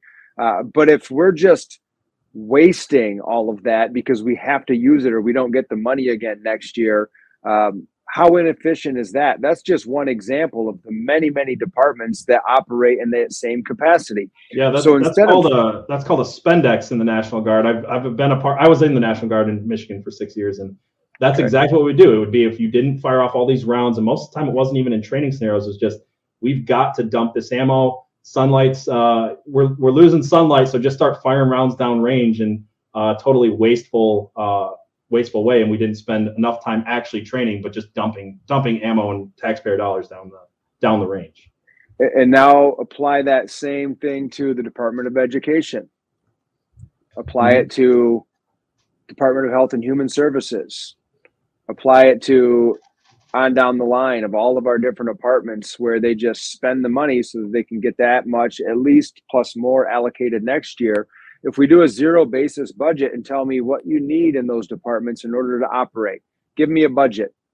I don't care what we spent last year. What do you need this year in order to operate? We start working that way. I think we'll find very quickly billions of dollars being just shed right off the budget, because that wasteful spending is not going to be able to just move right into the next year. When the current governor took office 4 years ago, the budget was $54 billion plus a little bit more, just under $55 billion. We're at $75 billion now. The question is how much better off are you to raise $5 billion at least every single year? We're spending tens of billions of dollars more. The roads are still a disaster. Our public schools, they're losing students. The enrollment in our schools is down. So that zero basis budget is an important component, I believe. The personal income tax, that in other states has been cut. I look at the property taxes for a couple of ways. When you look at the personal income tax, which to be clear, I'm against, as many taxes as possible, including that one. But that is directly connected to how well people are doing. Right. The better off someone's doing, the more success they have, the more money that the government would collect off that particular tax. When it comes to property taxes, as the market continues to rise, as wages continue to kind of stay where they're at, property taxes will continue to go up and up and up. And like elderly, for example, maybe they're on a fixed income, their property taxes continue to rise. They're not able to pay the property tax differences. It's more money out of their pocket. Some lose their homes. You never truly own your home. Nowhere around the country has removed those taxes 100%. Some have them much lower than other places. But they're not connected to how well people are doing. It's just kind of like one of those, pay up or lose your house. You make the decision, and it gives the government zero incentive to make it so that people are doing well in life. The personal income tax, the better off people are doing, the more successful businesses are, the more successful people are to be making more money, the more money the government's going to collect. Ultimately, I'd like to see that come through a point of sale tax, the sales tax done in that capacity. I'd like to see us with our Department of Motor Vehicle, right? The Secretary of State, lower the amount of taxes that we have for vehicle registration. There's a guy that talked to me the other day. He's got a motor coach. It costs $700 to register it in the state of Michigan, $50 in Florida. Jeez, where do you think he registered it? Florida. Yeah, not here. I think my grandpa bought his farm back in the day for like $5,000. He probably pays more in property taxes just to continue to rent his farm that he owns from the government than he bought it for back in 1950 or whatever. Exactly. Mr. Kelley, Michigan used to be known as a manufacturer state where, some of our great manufacturer companies came out of. And we've since over the decades have seen, manufacturing leave the state of Michigan and leave, cities like Detroit, in ruin in sense with taking these jobs and taking them elsewhere. What can you and your administration do to make Michigan a more business friendly state and to attract more manufacturing jobs back to that state to provide jobs for, people who are out of work in that state? Great question. First thing that we need to address with that is energy. We see now in the state of Michigan that there's rolling blackouts that are going to be coming to a city near you. There's not enough electricity for us to continue to run our air conditioners throughout the summer in a lot of places. That came from the COO of DTE Energy. But we're closing down nuclear power plants in the state of Michigan. Consumers Energy wants to shut down all coal power plants by 2025. That's not good, right? That's a terrible direction for us to go. The current governor is trying to shut down Line 5, which moves a lot of petroleum products and other products, across our entire state. We have to keep Line 5 open. We have to build the tunnel under the straits and keep those petroleum products moving. look at drilling more Michigan-based oil, creating more natural gas. We have a lot of natural gas in the state of Michigan, natural gas power plants. Keeping coal power plants open is something I would be in support of. We don't have to build more, but I am a strong advocate of nuclear energy and becoming an agreement state here in Michigan, taking control of our nuclear energy program and building a robust nuclear energy grid, I think is important if we want to provide abundant, reliable, inexpensive, and clean electricity, not only to residents, but to what you're talking about now with manufacturers and how to attract them to our state. First of all, you got to be able to provide manufacturers with electricity to operate if you want them to come here in the first place. Ford moved one of their plants down to Tennessee because we didn't have the energy grid that they needed. That happened just here recently. Now let's look at a couple of other components because, you know, I'm all about making sure that we're attracting businesses. And the question is what type of businesses are we attracting? We see the corporate welfare dollars to the tune of hundreds of millions go to companies like GM and Ford. And we collect that corporate income tax from a lot of smaller businesses and we give it to these big businesses. And that has to stop in our state. I believe that we should eliminate, at least cut in half the corporate income tax, incentivize these smaller and mid-sized businesses to come here to create these jobs. Because you talked about leaving the city of Detroit in ruins. Mm-hmm. Those were based off these three big companies. We put all of our eggs in these three baskets, if you will. And then when they left, what happened? All the jobs left with them. Imagine if you had 10 or 12 different companies that were smaller and a little smaller in scale doing manufacturing here based in Michigan. If one of them moves, you still have a lot of others that are providing jobs here. You're not losing all at once. And trying to incentivize those companies to move here with lower taxes, less regulations, provided them with electricity that will be able to help their operations continue to function without rolling blackouts or anything like that. Those are a couple of things that I think I would be very apt to try to identify those type of companies and give them great deals to move here to the state of Michigan and set up base and have their operations here.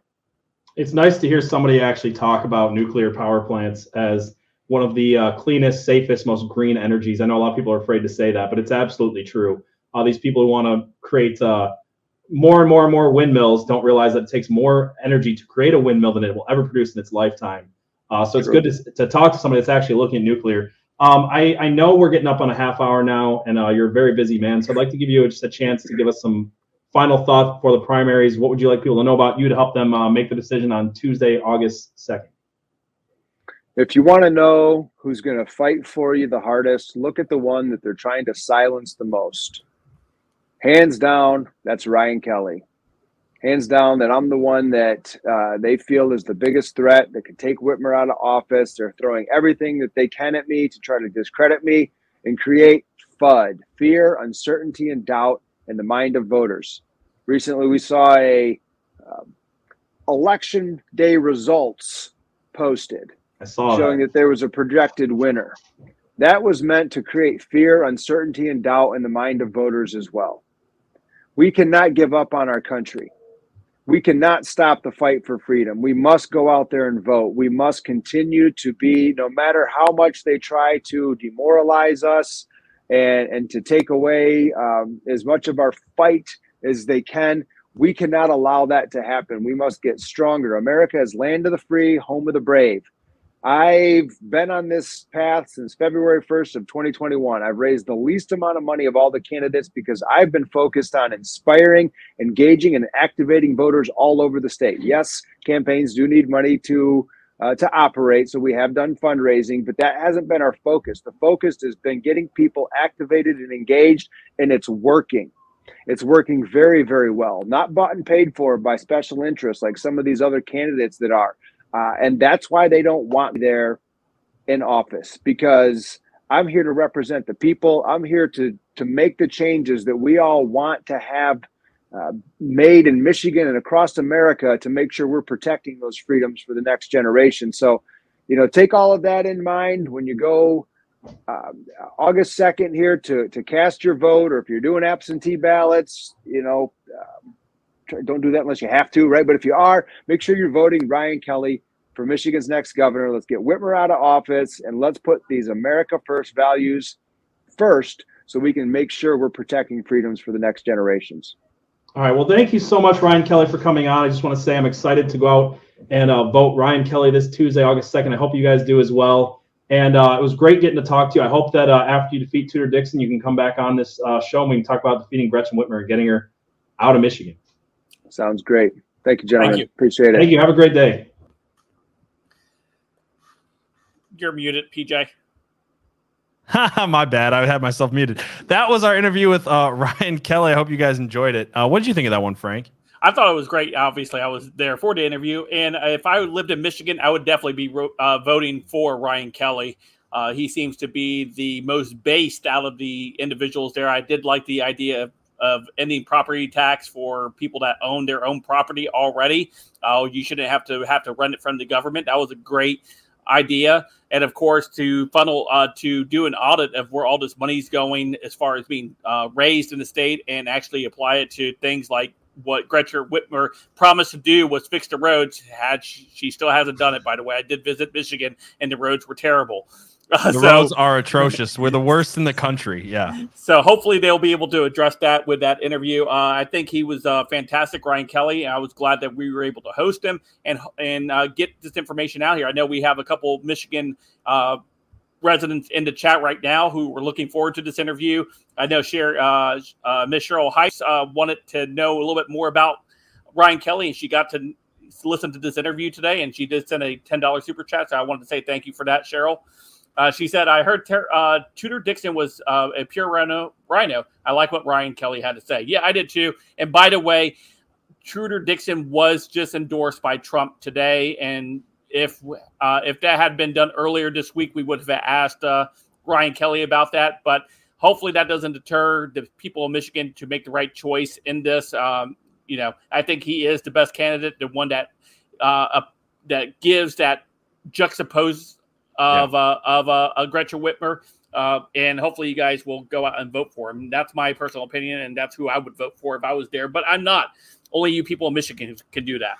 Yeah, well, I am in Michigan, and I spent a lot of time this week listening to long interviews with every single candidate, including Tudor Dixon, who is one of the most rhino. She's backed by Betsy DeVos anti-Trump money, which is weird why she would get the Trump endorsement. But no, I agree. I 100% am behind Ryan Kelley on this. He's the best one, I think, to fight for this. And when I asked him that question at the beginning, people are worried about them coming after him. That just, to me, is a ringing endorsement. They really don't want this guy to get into office. He didn't dance around the questions of if he's going to go on the offense.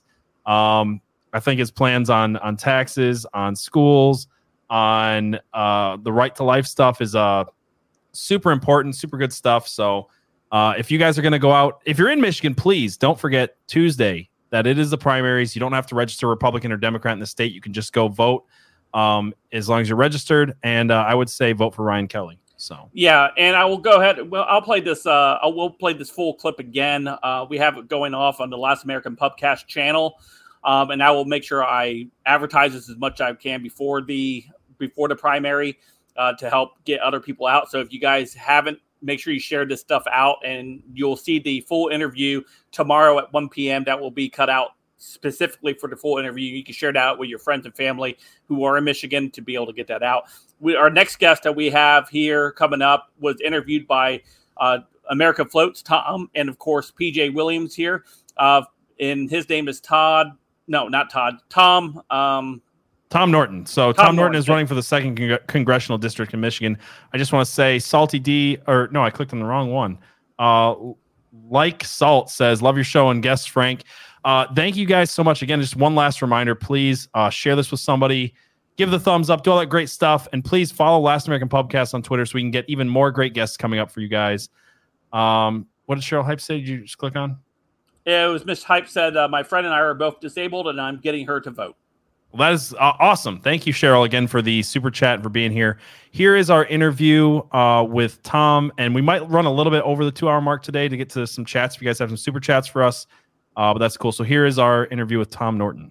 Enjoy. Tom joining me and PJ here on the channel. Tom, thank you for joining. Oh, thanks for having us on here. I appreciate you coming on. And PJ, of course, say hello. Hey, Tom, it's really great to get to talk to you. Yeah, let's have a little bit of fun, guys. Absolutely. So, we wanted to understand, we asked you right before we started recording, the change in the district map, because we see the people who are currently in office are going to change and have a different office potentially. You're looking to put one of them out of work. Can you explain that a little bit? Well, yeah. When you sit there, I was running against Peter Meyer, and when they redrew the map, they drew a map where my family goes back 5 generations inside of the new 2nd district. Families from Hesperia, Newaygo, Montcalm County. I graduated from Greenville. We live just north of the line, and they're on the north side of Rockford. And my wife's family is from Ionia County, which is in the new district. She has family in Barry and Montcalm as well. So it's a very unique map where you have somebody like me that goes back 5 generations, and my wife's family about 3. And so when they redrew this, I looked at, Mr. Molinar had announced he was going to run in it as well. So I looked at his voting record, and I noticed he was more liberal than Peter Meyer. He had a 58% score from the Conservative Review, whereas Peter Meyer has a 72% rating from Conservative Review. So that's the type of thing that we shouldn't have more of that. Those are much more squishy Republicans. The other thing, in 8 years, the only bill he had proposed was renaming a post office. That doesn't strike me as somebody that's actually out to do something. He's done a little bit of co-sponsoring, but voted for some really bad bills, like the NDAA bill that had red flag gun laws in it against combat veterans. And as a combat veteran, that kind of scares me. And it had taxpayer-funded sex changes in the military. Listen, if you want to cut your junk off, your prerogative. I just don't want to pay for it. And that's part of the problem was. And then instead, he's ran around and said that doesn't exist. But you can find that it exists. We know they're having the surgeries. It's made the news. And he's trying to pretend it isn't there after he voted for it. On top of that, he was Health and Human Services Committee. He had voted for Joe Biden's crack pipes out of committee and on the House floor. And after we attacked him for the last 5-6 months about his votes on crack pipes, he did last month finally come out against crack pipes and sponsor, I think, his 2nd bill since he's been in the U.S. Congress in 8 years. Yeah, well, I thought we were told that there weren't crack pipes. It was just a safe smoking kit. It was just everything you could possibly need to smoke crack. But it was okay because they took the crack pipes out eventually. So clean. Safe. Well, they're still funding the needles for heroin addicts. Right. I'm just waiting them to buy beer for AA classes. John Molinar's record doesn't sound that different than like Bernie Sanders' record. Not doing a whole lot. No new ballot initiatives. No new policy initiatives. Just a bad voting record and a lifetime in an office doing nothing. Well, yeah, in 30 years, he hasn't accomplished much. Actually, the funnier part is the areas that we're performing the best in when we're going to doors are the area he's represented for 8 years, because they're like every other door. They're like, oh, thank God we get to get rid of him. And because it's consistently that he's useless. They're consistently say that he's a nice guy. He just doesn't do anything. And they've grown tired of it. But DC is spending a ton of money to try to keep him because, well, he doesn't do anything. Well, and that's what happens, right? They want to keep the nice guys who won't do anything versus kind of someone who will be a little mean with them. Yeah, the thing is, you can send him back to DC and have Mickey Mouse, or you can send somebody like me to DC and have Rocky Balboa. I mean, there's 2 big differences there. Matter of fact, he quit doing events and forums here about 3 months ago. He had just decided to start skipping them, because if we ended up at the same forum, there was such a comparing and contrasting between the 2 of us that he would walk in there with 50% support and the other half like, well, who's this guy and everything else, where he could just gain a little bit of ground without a problem amongst grassroots. But then he'd end up leaving with 95% of the room against him because it was such a comparing and contrasting, and only 5% supporting him. So we kept tearing into his people that he was hoping to lock down. So he just quit showing up to events and decided, well, we're just going to blow money on mailers, advertising, ads, and that's it. And forget knocking doors, guys, because we don't need to, and we'll just spend money and buy this thing. So my team's knocked over 23,000 doors now. So you can watch his team is freaking out. If you guys have driven the center part of the state, you've probably noticed we have a little bit of a footprint here and there. Yeah, no kidding. I've not seen a John Molinar sign, and I live near you or where you would be, Tom. And I've seen a ton of your signs. I have not seen any of his, and I can tell you 23,000 doors is a lot of door knocking. I can tell that from experience. Yeah, I've done probably done 8 to 12,000 myself, and then the volunteers quite a bit. This last week here, the last few days, we're burning 500 to 1,000 flyers a day in door knocking. I'll be knocking doors again here for a little bit, right up in Shepherd, actually. I was just working my way over, dropping off some signs and flyers to volunteers along the way. And then I'll be up there and I'll probably knock for a good 3-4 hours a night, get to 50 to 100 doors myself. And so, I mean, we're working through it. We're not going to get to every door, but if we keep working it, and we hit enough doors here, we should be able to maybe pull off a great upset. And then tomorrow I'll be knocking doors in Whitehall before I go to the Holton Parade. So, I mean, there's some big differences. We've been asking Molinar to debate for months, and he only shows up to fundraisers if you pay him and maybe a parade. Last night, they finally scheduled a debate, and he's like, well, I'm in Washington, D.C. We're in session. And he had no votes yesterday. He has no votes today. He had no votes the day before, and none of his committees were meeting the last 3 days. So he could have easily made it back to the district for a compare and contrast, but he doesn't want to do that because if people view the differences or see that, he's done. What's been the number one thing that people have told you when you're door knocking, when you're meeting people, when you're meeting constituents and you have a conversation with them? What's been the thing that you're hearing over and over? Is there any one thing that you hear consistently? Gas, inflation, and they're tired of Republicans not fighting. They just view the Republican Party as weak, and they're tired of just sending these guys there. So what's interesting, it's a perfect compare and contrast. The biggest difference is, though, you're still up against, almost $3 million that he spent. And an incumbent, if he was comfortable and we weren't within striking distance of either being ahead or behind, he wouldn't spend $3 million. And we all know that on campaigns. Well, that was my next question, is how much are you spending in comparison to him? Because I saw the figure publicly for him and I did not see one for you.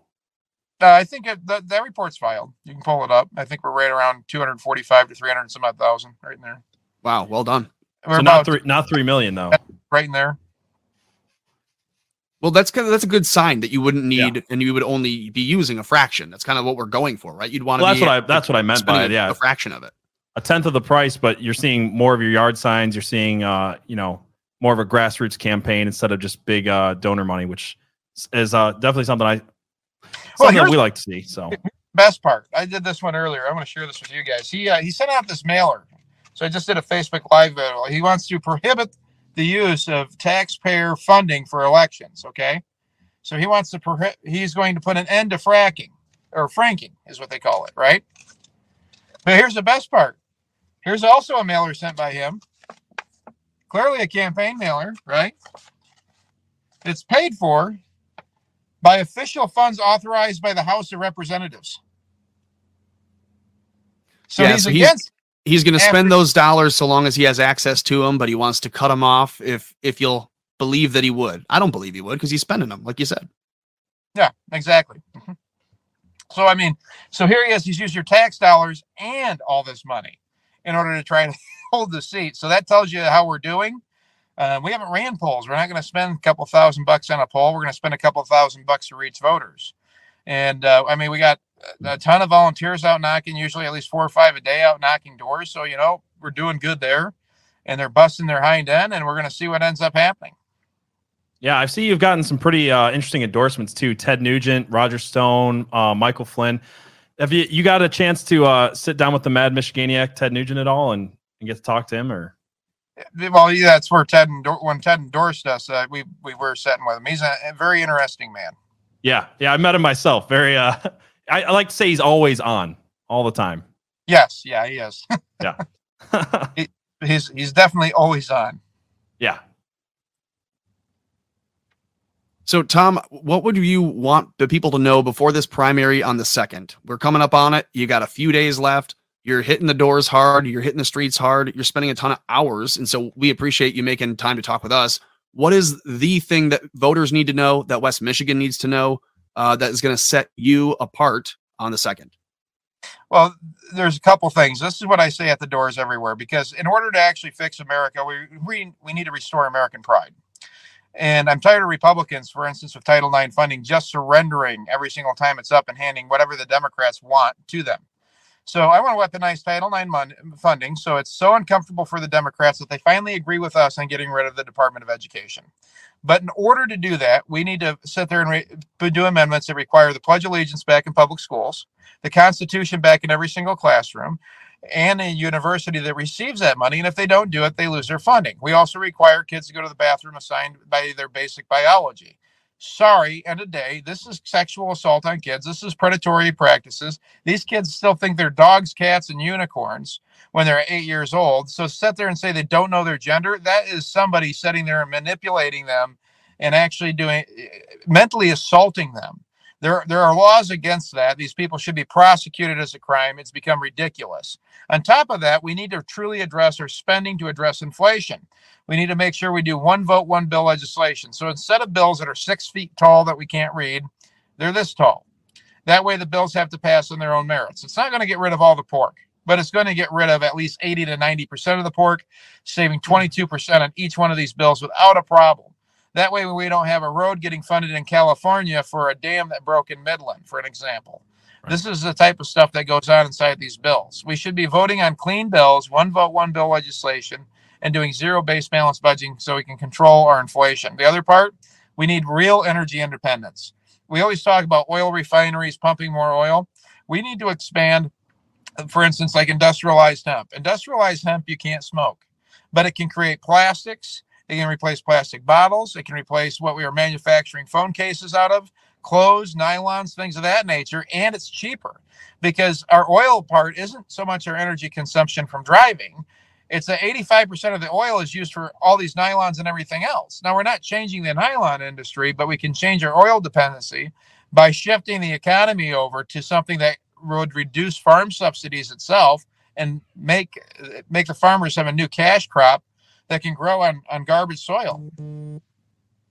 I like that idea.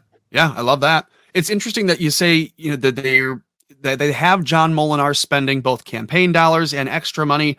I'm sure he's got access to different PACs. He's spending a total of $3 million, and I'm sure more. And that's all to do nothing. Like you said, he's not voting on anything. He's got no meetings, committees, nothing. And he's kind of just holding the seat hostage so that it will not be impactful or effective. It's an R+30 seat. It deserves Rocky Balboa and not Mickey Mouse. Well, that's what we got. We got more people wanting to pack a punch, and we just need a boxer. We need someone to go and swing. Yeah, pretty much. I intend on getting a black eye that at least I know I'm going to be able to fight. That's where the biggest differences come in on this. Yeah. So you said, we need to tackle inflation, get rid of some of the pork barrel spending. It made me think of this. What was it called? The Inflation Reduction Act. If you had a chance to look at this, it's essentially the Green New Deal repackaged as something to fight inflation and mentions inflation almost nowhere at all in the bill. I've only done minimal reviewing to it. And the thing is, if we're going to fight inflation, we can do this very easily. We need to, most of our national debt is actually owed to the American people, the overwhelming majority of it. $18 trillion is actually owed to the Social Security Trust Fund, these IOUs. If they had never touched the Social Security Trust Fund, today people could retire at 62 years of age with $67,000 a year. They wouldn't need a saved retirement. The problem is they kept stealing from it. So if we're going to really address inflation, we need to base our currency off gold or oil or some type of natural resources that exist in order to stabilize that currency so it's no longer fiat money. And it's going to increase its value, thereby decreasing inflation. The next thing that we have to do is truly reform the national budget through things like partial privatization of Social Security. We need to copy a country like Argentina, who goes through, Chile, who went through and they did this partial privatization in 1991, and the world laughed at its retirement system. And today it's considered one of the top 10 retirement systems in the planet. And what that is if you're a bus driver, work all your life in today's system in the United States, and you die at age 62, none of your money goes to your immediate relatives. It's poof into la la land because of how much they've borrowed against it. So what we need to do with that program is, with the partial privatization, if you passed away, that money, 80% of it would be instantly inherited to your children or immediate family members. The other 20% would be maintained for people on disability and people who are survivor benefits. By doing that, we also should pass a constitutional amendment to protect it so they can't steal from that anymore unless there's an actual declared war. So that way they can't sit there and just do conflicts to borrow against it, forcing them to actually come back within their means and look at some of these other programs that they're funding. Like we have groups of DIA, CIA. That's a duplicate organization. We can reduce that to one intelligence agency right there, saving ourselves probably close to $1 billion a year, and start going through these line items and reducing that federal budget and the spending in a few of these areas and push these folks back into the private sector. The other part is reforming our healthcare system where you can purchase it across state lines. We should be removing the cap where you can't make groups or organizations to form and purchase insurance at bulk rates. And then the only thing the federal government should be operating in is an interstate exchange system for your health insurance after you purchase it across state lines, and make it easier for doctors to do the billing, which would reduce the cost and overhead for the doctors. The other part that we have to do is sit there and make sure that they do this interchange for record keeping, so that with your permission, the doctor can access your medical history, which creates backdoor tort reform, because now we aren't misdiagnosing patients, and it's harder to actually harm somebody accidentally and then just have an override for emergency rooms, which again would save more lives and create a much cheaper healthcare system. Along with purchasing medicines across borders where we have countries with free trade, we should allow the purchase of medications that way. And that's going to reduce health care as well. The next thing you know, you'd have the community doctor making a comeback here in the United States. That sounds great to me.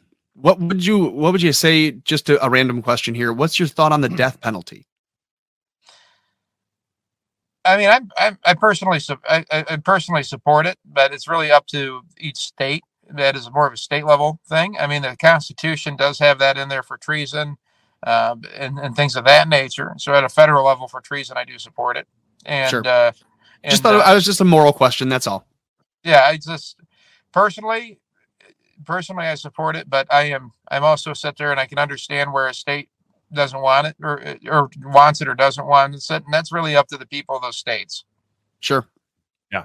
So this interview is we're filming this on Friday. It's going to be going live tomorrow night on Saturday, and we also have Ryan Kelley coming on for Michigan governor. So I know that you're running for U.S. Congress, and honestly, listening to you and having looked at your opponent, I don't think there's much of a debate on who people should be voting for in the 2nd district. But just out of curiosity, who are you supporting for the Michigan governorship? I don't say it. I will not ever say it on camera. I will tell people privately. Okay. I'm going to testify, though. I have volunteers that are busting their hind end for me that are voting for Garrett Sedano. I have volunteers who are busting their hind end for me, voting for Ralph Rebrand. I have people busting their hind end for me that are voting for Ryan Kelley. And I have a couple for Tudor Dixon, a couple for Rinke that are volunteers. But I can tell you the person I'm voting for is a cigar buddy of mine. I've known him for almost 10 years. And so that reduces it to at least, 3 of these individuals running for governor. And he's a really good guy. Gotcha. Cool. All right. Tom, where can people find you and help support you in these last few days here? If they go to tom.gop, let's, for instance, all your listeners go on, they all donate. Let's say you have about 5 or 10 people max out. That money will instantly go to digital advertising, and we will be blasting digital all through the district nonstop. If we had the money raised on a Sunday, we could have those ads up the last 24 to 48 hours at tom.gop. So every dollar is going towards the campaign. I've spent a little over $200,000 of my own personal money on it.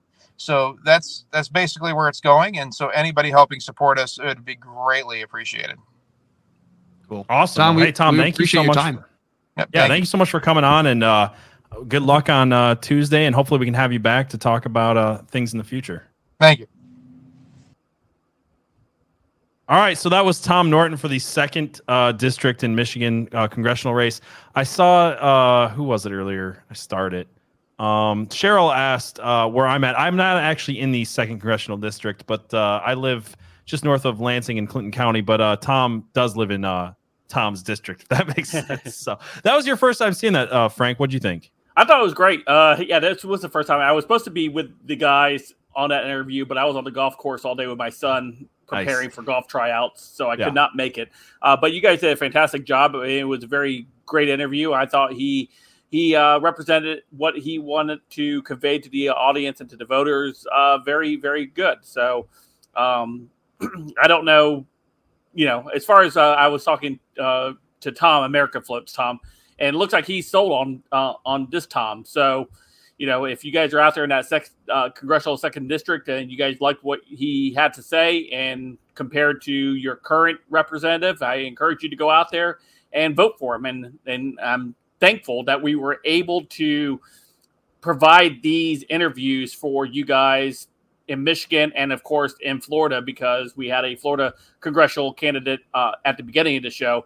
So hopefully this will be able to help you guys make a better informed decision, maybe because they didn't get a whole lot of mainstream media coverage. They're getting some coverage here. And if you are, I will mention again, if you want somebody to be interviewed on here or be able to have an opportunity to come on and talk about things, please follow us over on the Twitter, Last American Pubcast. You guys can follow it. It's at the very top of every streaming platform right now. It's pinned to the top. Click it, go and become a follower. DMs are open, so if there's anybody that you want us to try to check out, or if you have a great tip on somebody to talk to, please let us know. Yeah, absolutely. And get a hold of us about those memes, guys. We need a meme maker for Last American Pubcast. Thank you guys again so much for watching this. And again, like he said, follow the Twitter. But if you guys also, we had been asked about alternative platforms. It's solo.to/Last American Pubcast. That's literally all of our links. Well, almost all of them. We had to limit it because we have so many between the three of us. But yeah, so you can find all of Last American Pubcast stuff there and our individual links there as well. So. Yeah, and as always, we dedicate the last few minutes for answering the super chats at the end of each show, and we do have a couple here. We just like to point them out and highlight them. I'll go ahead and grab this one here. This was from Sleeper. It was a super sticker, and we do appreciate it, Sleeper. Thank you so much. As we continue to grow this platform, this show, and we continue to do our best to reach out to new guests, and we do have a fantastic guest. He's been on the Freedom Streams back before I retired to Freedom Streams. We're going to have Bryson Gray on next Saturday night at 7 p.m. So if you're interested in checking him out, he's going to talk to us about his suspensions that he had over on YouTube and the current music that he's currently making and how much of an impact that it's making culturally.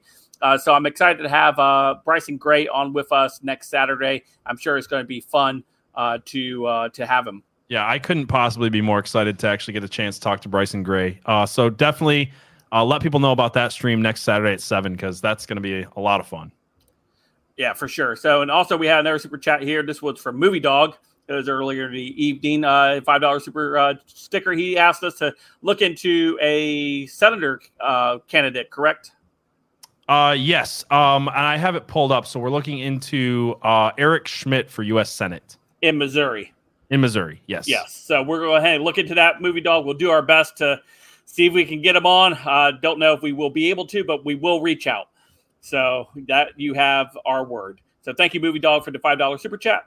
We also have here one from Cheryl Hypes. And Cheryl, thank you once again. She says, thank you for having such a great show, guys. I really needed this. I had a lot of questions about what these candidates were about. I may have to go vote absentee on Monday. I'm disabled here. So we do appreciate it so much. Thank you, Miss Cheryl Hypes, for the super chat. And of course, so I'm glad we were able to help provide some information with the candidates that are in your area there.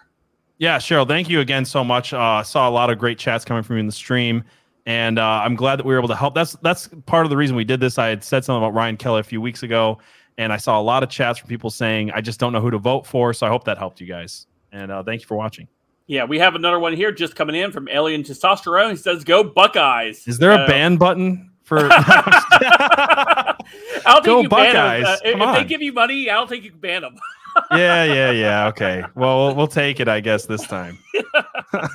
Thank you. That was awesome. So again, next week we will have Bryson Gray on with us. We will have Tom from America Floats joining us once again. Again, he was at a wedding this week, so he couldn't join us. But I'm excited to be able to have co-host with PJ over here, and to be able to have this wonderful show. Hopefully you guys enjoyed it. If we're able to do more of these interviews throughout the week, we will tape them and we will provide them in a show. And of course, if there is a special that we have to do before a primary or something like that, we will do one. Absolutely. It's not something that's out of the realm of possibility. We want to continue to grow and expand this show, and hopefully we're educating, entertaining as many people as possible. So don't forget to hit that share button, like button, subscribe button. Go subscribe over at the Last American Pubcast channel. That's where this live stream will be after we're finished through here on the Let's Be Frank channel. That'll be deleted from this channel, but it will live forever over on the home channel of Last American Pubcast. Absolutely. You mind if I answer one quick question from chat real quick before we end? All right. So Cheryl did ask us, what do I think about Garrett Soldano? I like Garrett Soldano. When it comes to the 5 people running in Michigan, just to give you guys a quick breakdown, last thoughts on it. Tudor Dixon is all big political money. Not a fan. Rinky couldn't be more boring. He just is. He's boring and he's weak-kneed on so many issues. And then what's the other guy? Rembrandt. He seems all right. Soldano would be my second pick to Kelley, but I just think Kelley has what it takes to win. And I don't think that Soldano has what it takes to beat Tudor Dixon on Tuesday. And that's kind of why I've gone with Kelley. And I like talking to him. I think he had a lot of great answers, and so that's why that's my suggestion. I just wanted to do a quick shout out before we get to that next super chat there. I just wanted to say thank you to Salty D for being a mod over on the Last American Pubcast and sharing those links throughout the evening over on that channel. So thank you so much, Salty D. I do appreciate you, Deanna. Also, don't forget to hit me up over on Twitter for the memes. You were interested, so I look forward to talking to you about the memes on that. So thank you. Make sure you give Salty D some love over there on the Last American Pubcast chat. Give her a big round of applause. I think she deserves it over there. So thank you. And of course, all the mods over here on the Let's Be Frank channel. I do appreciate you guys too. Thank you for holding down the chat. We have this super chat coming in from Bobby Walter. It says, I can hear. All right. Hey, you know what? Last thought real quick. I don't know if I've ever mentioned this before, but we also do put this show on Spotify, iTunes, Google Play, or Google Podcasts, whatever. So if you have friends that like me generally listen to stuff because you drive a lot more than are able to watch things live, I would suggest that. So tell them it's available anywhere they want to listen to it, anywhere podcasts are sold or listened to for free.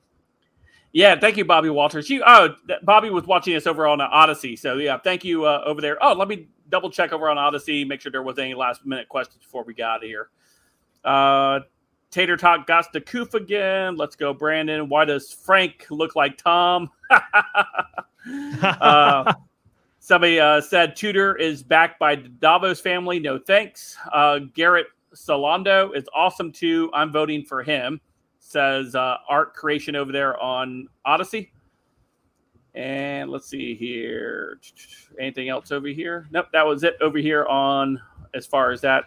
Bobby Walter says she couldn't donate, or Bobby Walter couldn't donate over there on Odyssey, but Bobby did donate over on YouTube. So Cheryl asked for that link. So there's the link if you guys want to find all of our stuff. Oh, yeah. Thank you so much. Yeah. That's over on the Last American Pub. It should have popped up on all of them. Okay, there it is. Cool. All right. Well, fantastic. Well, I appreciate all of you guys showing up tonight to support the channel and support this awesome live stream that we continue to have on Saturday nights. Don't forget to tell your friends and family about it. It's a great 2-hour stream, and of course, it's not too early, but not too late. Get everybody a chance to be able to come in and actually enjoy it. Again, did Frank lose some weight? No, I don't know. I don't know if I lost any weight. Looking good, like Frank. I have. I don't feel like I've lost weight, but I've been on the golf course a lot lately. It's sweating, so maybe I've just sweated out the water pounds. Not so much the fat pounds.